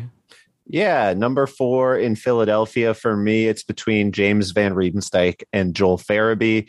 I find them both to be probably similarly floored players. I think JVR's ceiling is a bit safer, but I want to take the upshot on Joel Farabee because I think it's kind of fun to do so. So I will go with the Farabee. All right. And someone had to do it. I'm surprised he actually lasted this long because he could potentially win the draft here. Could also lose it, but I don't think so, just because I don't think anyone else on this team is going to really score that many points outside of him. And it's Jack Eichel of the Buffalo Sabres. Could get me a big old goose egg. Could get me 80, could get me 90, could get me 100. Who knows? What do you guys think? I would not have made that pick, but I'm a wimp. And so I'm worried that he's going to be injured. I'm a lot more worried about him being injured and missing a lot of time than Malkin. So I'm happy to let you take Eichel. I have second on Buffalo. I would have rather, this would have been a good team to have fourth on because like who even knows at this point? I have like 3 other guys on this team that I think are the clear like next 3. And then maybe there's a dark horse in Dylan Cousins who I wouldn't take. But the one I am going to take, who should I take here? I guess I'll go Olofsson. Who like he'll need someone to pass him the puck. I don't think he's like the most amazing like play creator and like play driver, but he has a good shot. He'll likely be on the top power play. Could be a mistake, but it's really hard to predict this team that's potentially in the running for being a Kotkaniemi. But I guess I'll take Olofsson here. I was hoping that you would go Deline and let me have the Olaf man.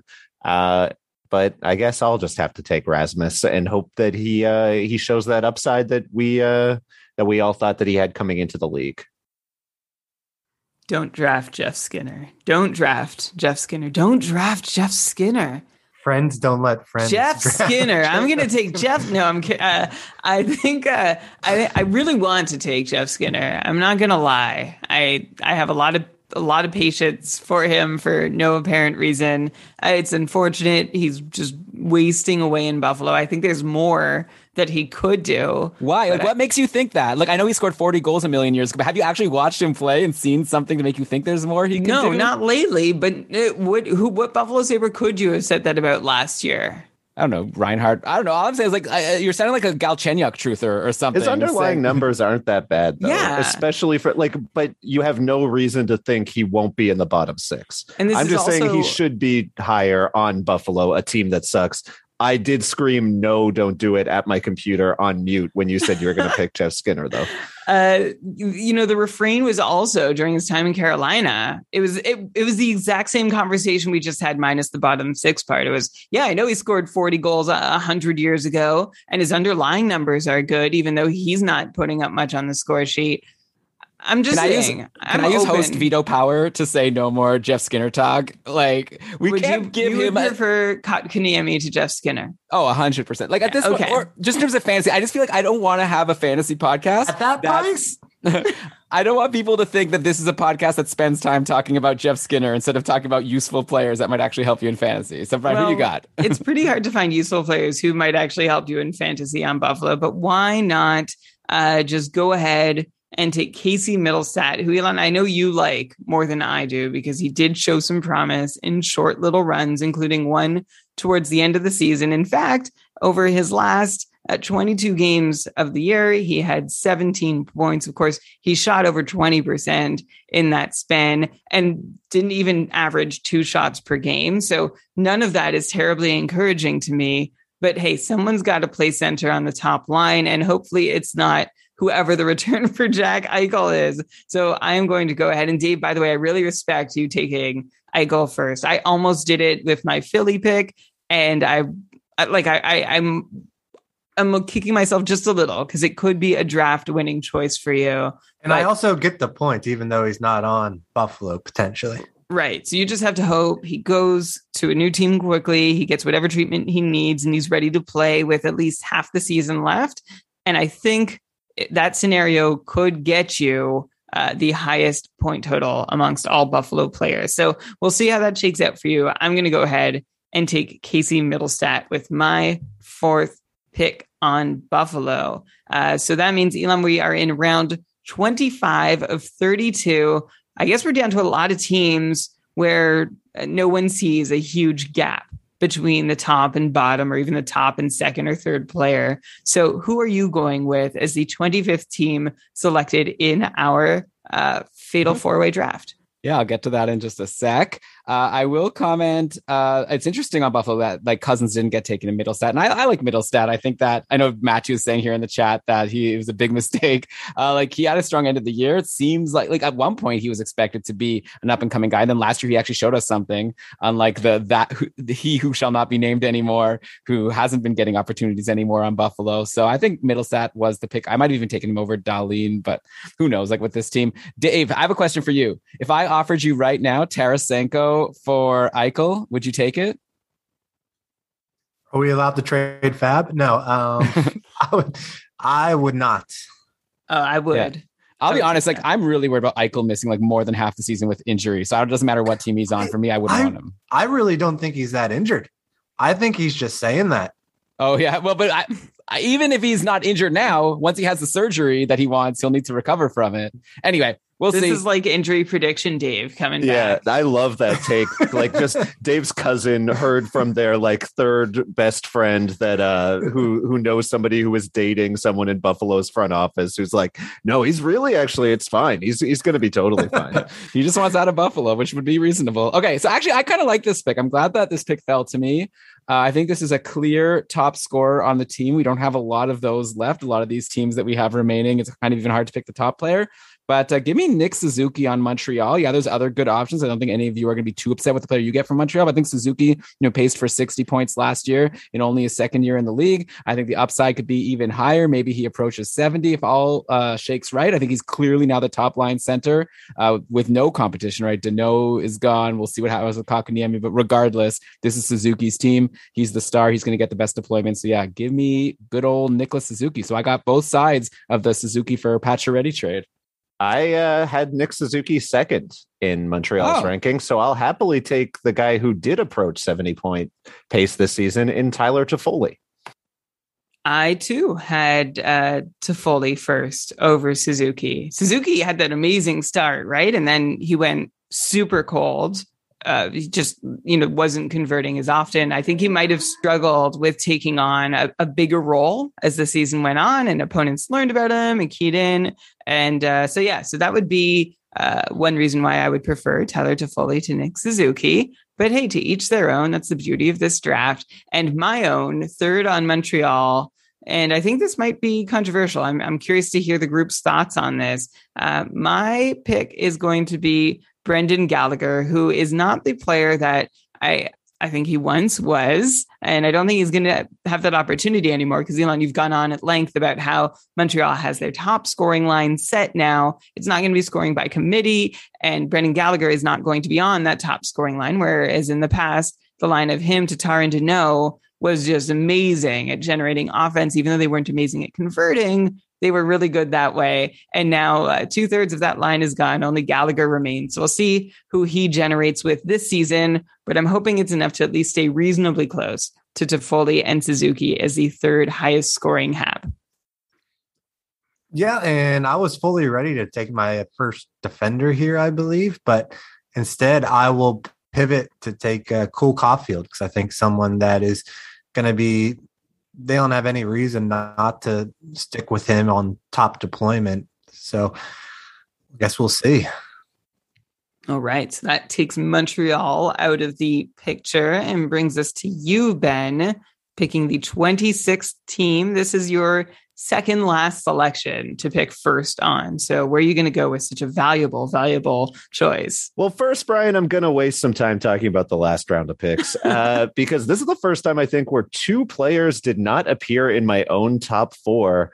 Brian, I really don't like Brendan Gallagher as your pick. I think he's down in the middle six in a non-scoring role like Elon.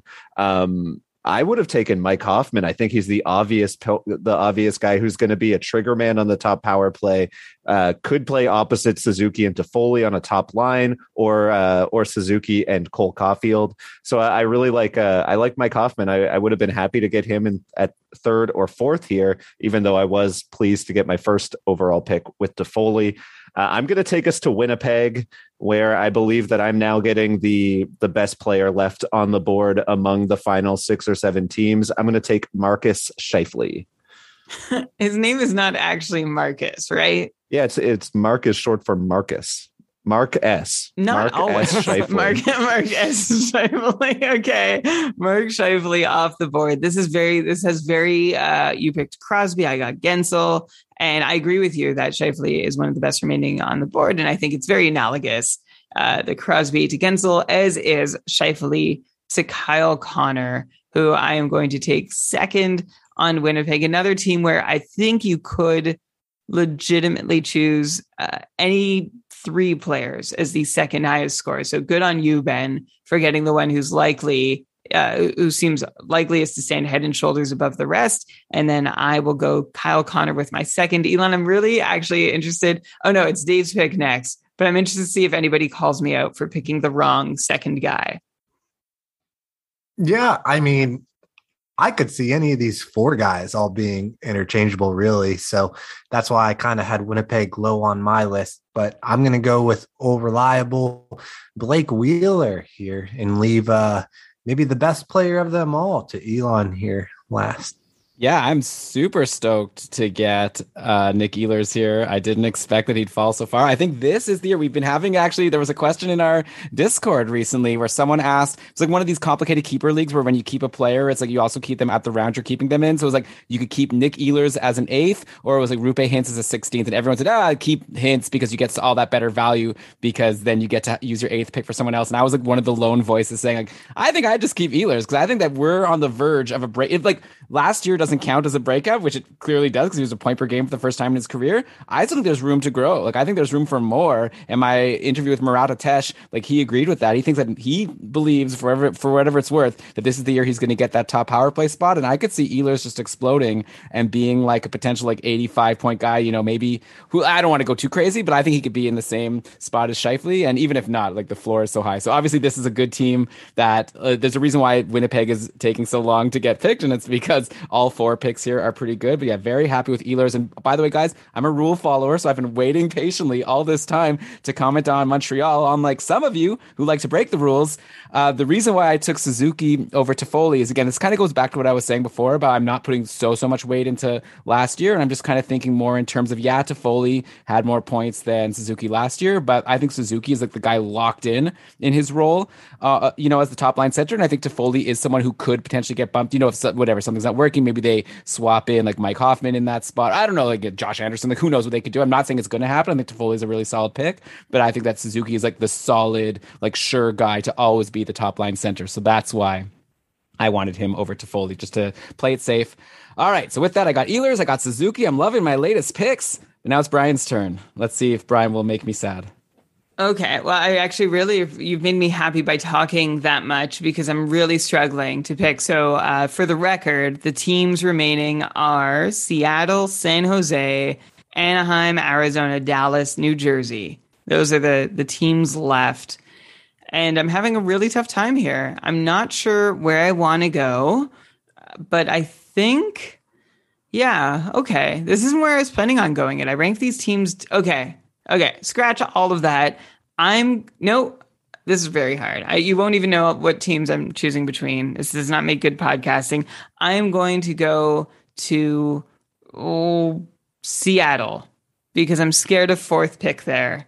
And that's the only reason. I think the top three are pretty similar, and I'm not that excited to even get first on Seattle. They seem to be building their team as like a strong two-way team, and strong, like, hopefully is actually true. I am going to go, I don't even know who I want first. But I guess I need to decide. I'm really sorry. This is terrible. I'm going to go with give me Jordan Eberle first with Seattle. I don't know why, but I'm just gonna roll with that. Jordan Eberle, I'm taking first on Seattle. Dave, who would you have taken first? I'm sure he's still available. Ladies and gentlemen, best in the biz, Brian Com, with that sparkling piece of content there. All right, Dave, who you got next? Hey, Elon, play by the rules here, buddy. Wait until your turn here. No, I actually had one person ahead of him. It's Jaden Schwartz. And just because I think the Seattle Kraken's right wing is a little bit more stacked than their left wing. So I think it's just a little bit more of a sure thing that Schwartz is going to see that primo deploymento on top line, top power play without question. Whereas there's a possibility, maybe, I don't think there's too much of a question that someone steals Eberle's spot on top line, top power play, but there's always a chance. So kick it over to you, Elon. Can you really say steal his spot when it's like it hasn't been his spot yet? So we'll see. It obviously depends on what the coaching staff wants to do. I'm excited to take this pick here. Maybe there's like a top line center that Ben's going to be happy to get, but he's injured to start the year.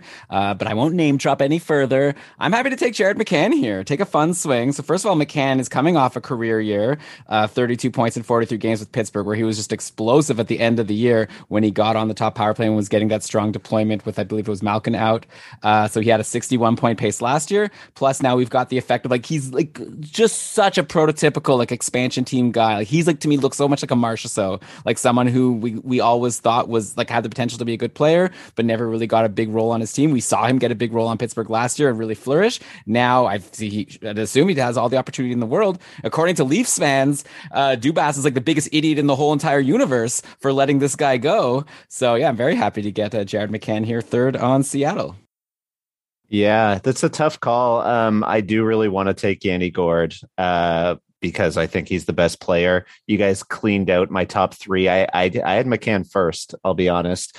I'm going to go with Joonas Donskoi, though. I just think I'm playing for safety here. I'm playing to keep up with everyone, and where there's enough randomness built into how this team shakes out, I just want to make sure that I'm getting points. I don't want to get stuck with a lingering Yanni Gourde injury that sort of leaves me in the dust. So I'll go with Jonas. Very reasonable pick. I always love to play it safe. All right, Dave, you're up for first on the next team. Goodness. Okay, so this one is tough. I think I'm going to go over. I see what you mean here, Brian. We're getting down to the nitty gritty, but I think I'm going to go over to New Jersey and maybe take a little bit of someone who could be entering that third year upside here. And the other Hughes brother, well, I guess the third one, I got to say it now, Jack Hughes, just because I don't want to blow up anyone's spot, but really there's maybe two other names. Hopefully I'm not, I guess you could argue maybe there's a fourth, but if there's anyone who's going to explode for 55 points in New Jersey, then it's going to be Jack Hughes, I think. So I'll take him here, top overall in New Jersey. Yeah, I don't mind that. Like, I mean, I don't mind that both in terms of, like, I think it's a decent pick, Dave. And I also don't mind that for me, because I get to continue my run of taking all the best defensemen in fantasy. And I think Dougie Hamilton is a solid bet to be around a 55, 60 point guy himself. Like, I know I've said on previous podcasts that I'm not expecting him to necessarily be as good as Caroline. I think people are ranking him a bit too high in fantasy, just expecting him to just keep rolling exactly while there may be an adjustment period. But he's still like a really great player.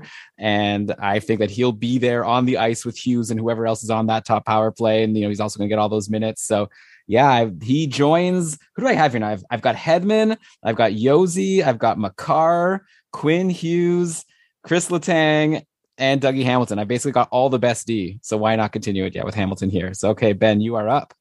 Brian, I just want to let you know, I think it's important to say that you're forgiven for thinking through your decisions on the show, because Elon reading out his defenseman on his team might be worse podcasting. You think that was worse? I disagree. I think it was. Who's listening and like, oh yeah, so he's adding Hamilton to Hedman, and nobody's keeping track of. I know that's why I need to tell them. There's no positions. No, but they're not keeping track for a reason. Yeah, it's meaningless. The positions are meaningless. Brian, you're agreeing with Ben? Oh my God. All right. Yes.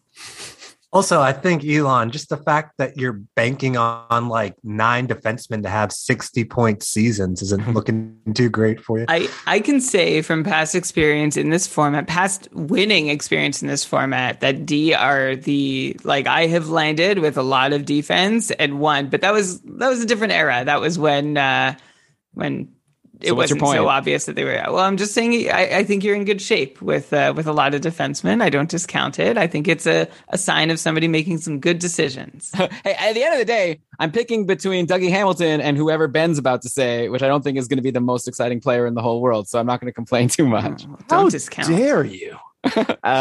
Actually, I'm picking the guy who I had, I think, should have gone. I have him first anyway, by like a very, very thin margin. Give me Thomas Tatar here, top winger on New Jersey. I think that his spot on the top power play and on the top line is just as safe as anyone.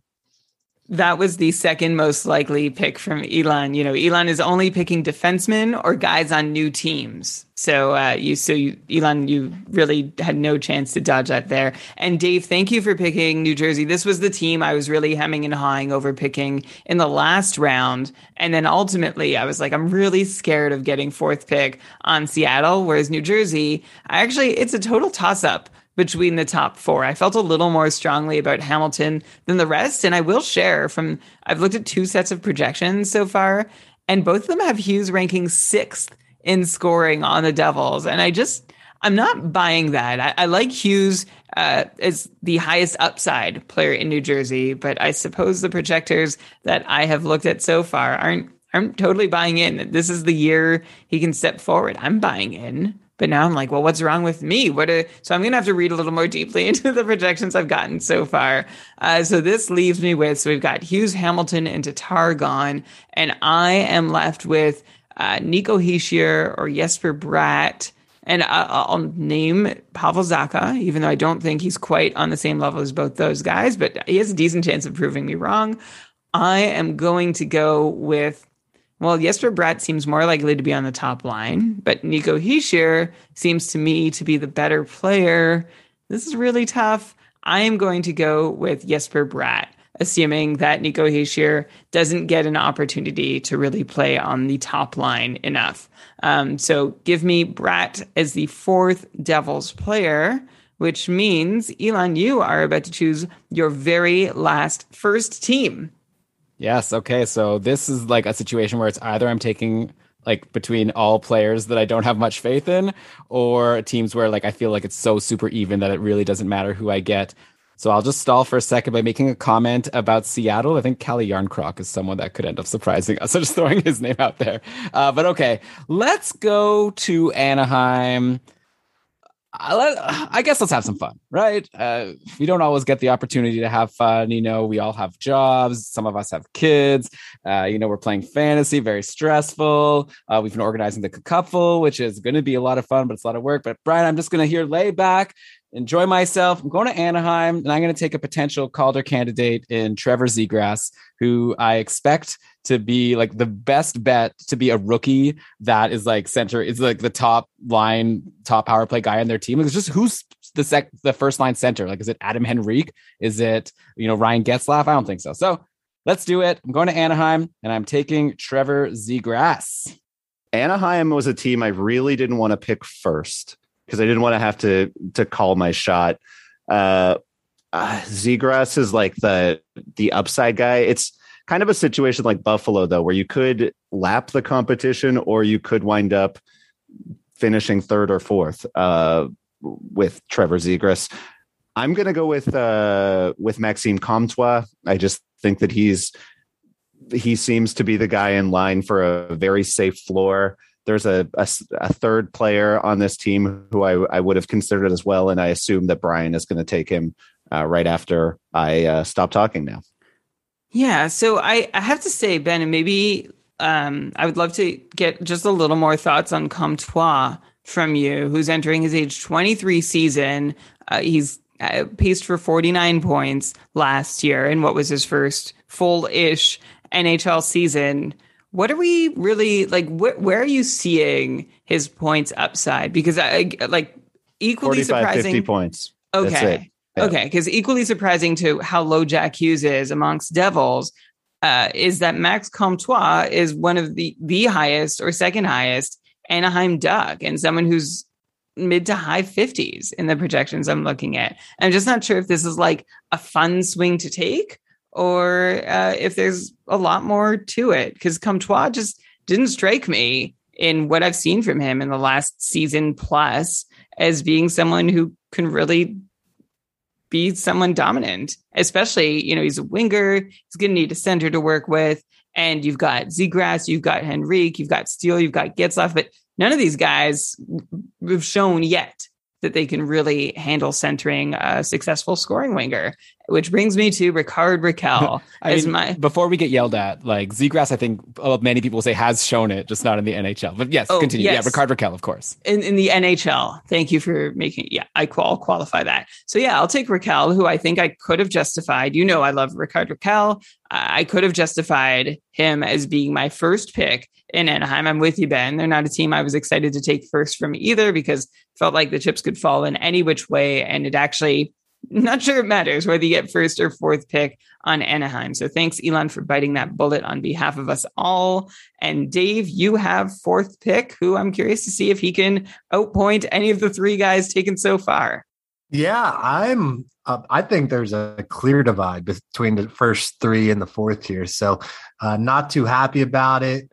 You took my boy Ricky Rax. I was thinking about going with Mr. Sunday Night, Adam Henrique, but I still am holding out. Maybe that Ryan Getzlaf can have one last good half season in him, and then maybe he gets traded off to a contender, something like that. I don't know. I'm not too happy about it. If he gets 40 points, I will gladly take that. That could still put him within 10 of the leading Anaheim scorer. So yeah, Getzlaf is old. We know that. And I like your thought. I think my only thought is that if he does get traded to a better team, it's going to be like a Joe Thornton situation where he's going to be a depth guy. But hey. Oh, so top line, top power play? Okay. Touche. So, I guess I probably would have gone like whatever Silfverberg. But okay, Ben, doesn't really matter. Ben, you're up. Who do you got? Your last first pick. Well, Elon, I really don't. It's hard to say, but I guess I'm going to go to Dallas, where I'm going to take Jason Robertson. Okay. Yeah, Dallas is a team where a lot of players could be justifiable first picks. I think Robertson is one of those justifiable guys. There's probably 3, if not 4. I did say on a recent show that Pavelski is not going to achieve the heights that he saw last season. So he's not going to go second with me. I think this is safe. I'm going to go Tyler Seguin second. He's healthy. He's ready to return. I think he's going to have to play a big role.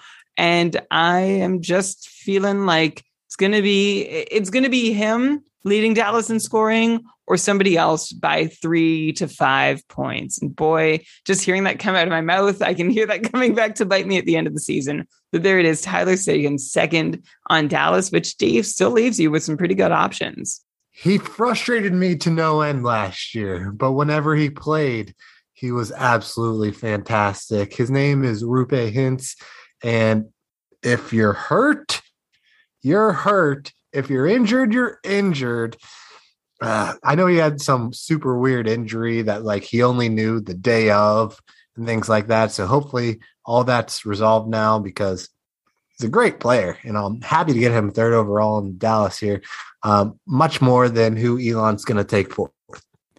I mean, yeah, like I don't disagree that maybe Pavelski overperformed last year a little bit, but I'm not going to argue too much with getting last year's leading scorer on the team as the fourth pick. So give me Pavelski. Sure, I could like be a hipster like Brian. He did in some slow drafts and take Radulov, but I'm sure Brian did that more because of the multi-categories and Radulov's good for sometimes shots and hits. Yeah, give me Pavelski. Maybe he's not a point per game guy or whatever he was doing last year. I think he's a solid 60-point guy. I think there's a reasonable enough chance. I definitely like Robertson first. I like your pick, Ben.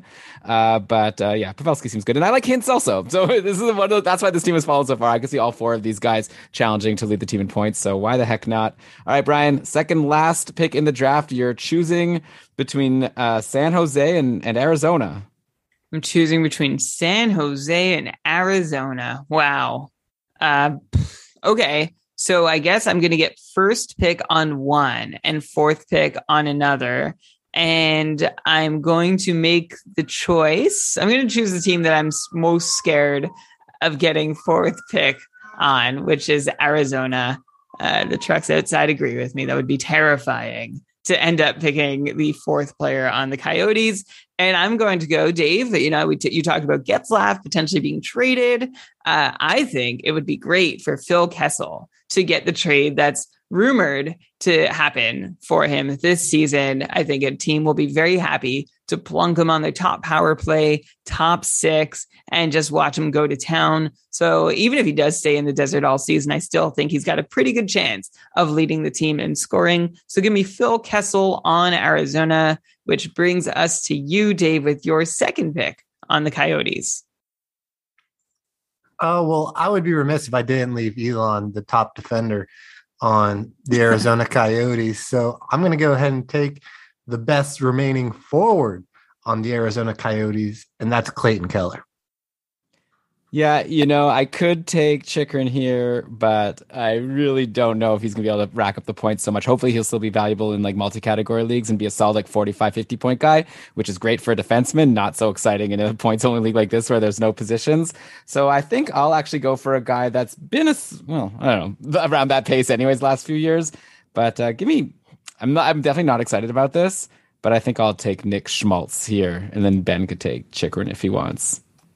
Yeah, I don't have much to say about Arizona, so instead I'm going to use my portion of this pick to combat, I think, the player name mispronunciation that has been driving me crazy the longest, that I've never brought up before. Dave, you said his name is Roope Hintz. His name is not Roope Hintz, though that is a common belief. It is actually pronounced Rope Hintz, as in rhymes with Cope Hintz. I'm going to take Jakob Chychrun, though. I like that you said... Okay, there's a lot to unpack there, actually. Now that you just went with Jakob, it was okay. All right, I'm just making sure. But Rope rhymes with Cope. Usually when you say rhymes with, you name like a real word. Cope is a thing. Brian, when like you and your spouse are both paying towards your insurance. Yeah. Okay. All right. Okay, great. Or when you and your employer both pay for your health care. Wow, some adult lessons here. Dave, don't listen to this. Save the lone one in America, outside Canada. Okay, so that brings us to the end of Arizona. Elon, I am surprised you resisted Jakob Chychrun, but there you go. I don't think you were wrong to resist him, but I just thought you liked talking about all the defensemen on your team, and that alone would be worth it. Which brings us to you, Dave, and you have no choice but to pick somebody on the San Jose Sharks. And this will be interesting to me to hear who you think is going to lead the team in scoring, because there's a lot of candidates here and some question marks around some of the usual suspects. Certainly tempted to double down here, pun intended, but I believe I will just go with someone that I'm pretty confident will at least be in their top couple of scoring, which is Thomas Hertel. And I hope I mispronounced that. It's Tomash. And again, I do apologize to all the listeners. I do always try to go to all the highlights before every Stream Scheme podcast I go to try and match what the announcers are saying with their names. But in this kind of exercise, I couldn't go over 122 some names. So apologies. I mean, I've listened to the Stream Scheme. It definitely does not sound like you're not trying. There's no way you listen to highlights before the game. You are the classic example of someone who loves to talk hockey, but watches it exclusively with the volume off, which is very familiar to me. All right. So I'm going next on the Sharks. Hertel is gone. Got to do it, I guess. This guy paced for over 70 points last year. I just hope he play. I guess so. Yeah. Evander Kane, there's still the possibility of this investigation of gambling where then he's banned from the league forever or something. Then there's the fact that his teammates apparently don't like him, so he might get traded. I guess that wouldn't be the worst thing, but I don't think that's going to happen or whatever. Regardless, whatever. But if he doesn't get traded and he's not banned from the league, then he's in this lineup, and it's not as if this is such a deep team where they can bury Evander Kane. And so, yeah, I don't know. This is just a pick where I have all the reason in the world to be very nervous about it and to not especially like it, but I'm still going to do it. So give me Evander Kane. First of all, Dave, I want to be clear. I did not mention the Rope thing because of you specifically. You did remind me of it because you said his name, but I only bring it up because it's a thing that I hear all the time. I couldn't take Evander Kane here. Maybe if I went fourth, I don't think he plays. I just can't see the summer where Mike Hoffman, the rumors about Mike Hoffman and his partner attacking and cyberbullying Melinda Carlson came out. I believe that's her name. Apologies if I'm wrong. You knew right away that Mike Hoffman was never playing another game in Ottawa. I feel very similar vibes about Evander Kane. I wouldn't be surprised at all if the NHL decided to suspend him indefinitely pending their investigation into the gambling specifically. But that's not up to me. I'm just saying it because I think it's where my head is on Evander Kane heading into next year. I'm going to go with Logan Couture. So we've got Hertel, Kane, and Couture all gone. Those are my top three. So now I can look for a renaissance from Burns or Carlson, or I can go with the safe, who I think is safer, in Timo Meier, and that is exactly what I plan to do. I'm going to take Timo Meier as my fourth Shark. I think Logan Couture in the projections I've seen is low, and I've been pretty outspoken about how the first part of Couture's season last year wasn't sustainable, but the last part also seemed very fishy, like something was up and he wasn't playing his best. And I feel like he's being projected to finish this season based on how the last 20 games of last season went. And if that's the reason for it, I think that's a mistake. I like Logan Couture to at least come close to his usual 60-point pace. Meier is not a lock for getting there, but I am very happy to still take him nonetheless ahead of, imagine, right? Brent Burns, Erik Karlsson, even Kevin Labanc were all supposed to be at least 50, potentially 60-plus point guys, and the Sharks aren't getting that or even close to that from that trio, which is unfortunate for them. But so that makes my choice pretty easy in finishing this draft, taking Timo Meier. All right, so here we are, 32 teams, 4 picks per team, and hopefully people have enjoyed listening to us hemming and hawing about these picks. I think that we've got a pretty fun list here. It'll be really fun to check at the end of the year and see how we did. I'm already regretting the Evander Kane pick. Ben convinced me that I should be way too nervous, but what am I supposed to do? It's I know how to look at hockey stats and project hockey things. It's very hard to project if players are going to be suspended or not. So anyway, all that said, thank you so much for listening. Hope you enjoyed the show. Hopefully all of these picks that we've made are going to be of interest to the listeners and help you decide in your leagues, especially if you're in a points-only league. But yeah, it's a lot of really interesting choices that we had to go through. And the bottom line here is that we didn't end up picking a team. I think that we would rather have Jesperi Kotkaniemi than the fourth player on. Though I guess we didn't ask about Anaheim. Dave, you took Getzlaf on Anaheim. Would you have rather had Kotkaniemi if he got traded to Anaheim tomorrow? Yes.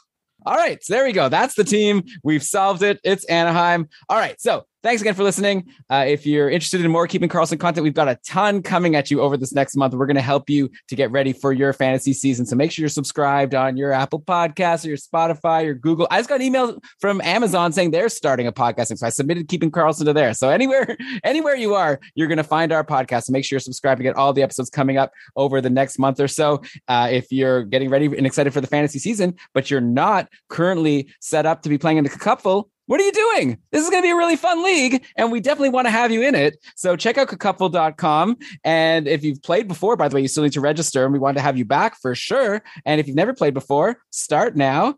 I imagine you're going to have some fun. You're going to be playing against some tough competition. A lot of us play in leagues with our friends. And if you're listening to a podcast like Keeping Karlsson, especially still in August, I'm assuming you dominate your league. So why not give yourself a little bit of a challenge, play against other diehards, and see if you could climb up to one day lose to Ben in the semifinals of Tier 1 like I did last year. That for all the information on joining Cupful, just go to Cupful.com, KKUPFL.com. We're also having a lot of fun with the patrons over on our Discord, and we had a really fun patron cast last week. So there's a lot of stuff going on if you want to support our podcast. So KeepingKarlsson.com/patron for all of that. But okay, I guess I'll take a moment to thank, first of all, Ben Burnett from the Short Shifts podcast, which we do during the regular season, where, you know, Brian and I do the big show on Sundays. And then during the week, Ben and Lewis have been like breaking down the news and notes from like the previous couple of days, a couple times per week on a quick show. And, you know, those guys are pros. If you listened last year, you know that Short Shifts is the best. And plus, Ben, thank you so much for all the great interviews you've been doing. And Ben, we've got already one scheduled for you this coming Wednesday with Arthur Staple about the New York Islanders. So you're going to get more Ben content coming in the near future. And so, Ben, do you want to tell people how they can keep up with all your great work? Sure. Yeah, you should patronize yourself to the Keeping Karlsson show and hang out with us in the Discord feed. And you can follow me at Ben Burnett _SJ is my personal account, or at Short Shifts _KK is my I almost said my TV show's Twitter account, but it's actually it's not even and you know what? I said it wrong too. There's no underscore. It's just Short Shifts, KK, me and Lewis hanging out, doing hockey tweets. Thank you guys so much for having me. This is always super fun. And I can't wait to do another season of Short Shifts with y'all. All right. And Dave, you, of course, are the host of the Stream Scheme, where you've been coming up with some summer content and obviously really fun every single week during the actual season, where you look at the schedules and look at who are the best players that you want to bring in just for that short term. So if people want to follow you and all your great work, what should they do? Follow us on Twitter at NHL Stream Scheme, and also follow all of the aforementioned Keeping Karlsson stuff. There you go. Okay. So I think with that, we are ready to cue the outro music. And Brian, why don't you go ahead and read us the credits? All right. This episode of the Keeping Karlsson Fantasy Hockey Podcast was presented by Dobber Hockey and powered by our patrons, including our superest supporters, Tom, Derek, Rob, and Patty. If you want your names read in the outro credit, head on over to our Patreon. There is a membership level for that. Also, definitely a special thank you to Edward Swan, who made a beautiful graphic showing the structure of the Cupful. If you're a visual person, go to our website, cupful.com, and see the beautiful pyramid Edward made showing how Tier 1, Tier 2, Tier 3, how it's all structured, and start visualizing your path up the chart. Edward has also made a name for himself in our patron community for making fantasy hockey team logos in exchange for donations, but he also does it in exchange for like donations to charities he cares about, but he also does it as his job. He's into graphic design and support, so if you want to see more of his work, Edward Swan, you can find him at like40.com, LIKE40.com. Also, thanks to BrandonWeeb.com for our usual logo art, outro music by Pat Roach. This episode was researched with help from Dauber Hockey, Frozen Tools, Dauber Prospects, Natural Stat Trick, Evolving Hockey, Cap Friendly, Hockey Reference, Hockey Viz, Hockey Database, Elite Prospects, and NBC Sports Edge. All right, great job as always, Brian, Ben, and Dave. If people want to check out the results of this draft, check out keepingkarlsson.com/team draft. And that will take you to the draft results. And that's linked in the show notes. We'll also link it over on our Discord. Maybe you could also tweet at us. Let us know who you think won this draft. Are you Team Brian, Team Ben, Team Dave, or most likely Team Elon? But yeah, like I said, a lot more content coming at you. Brian, take us out of here. All right. Thanks again, Dave and Ben, who I know you guys always do your best. And we ask our listeners to do the same to make sure that fantasy hockey really is for everyone.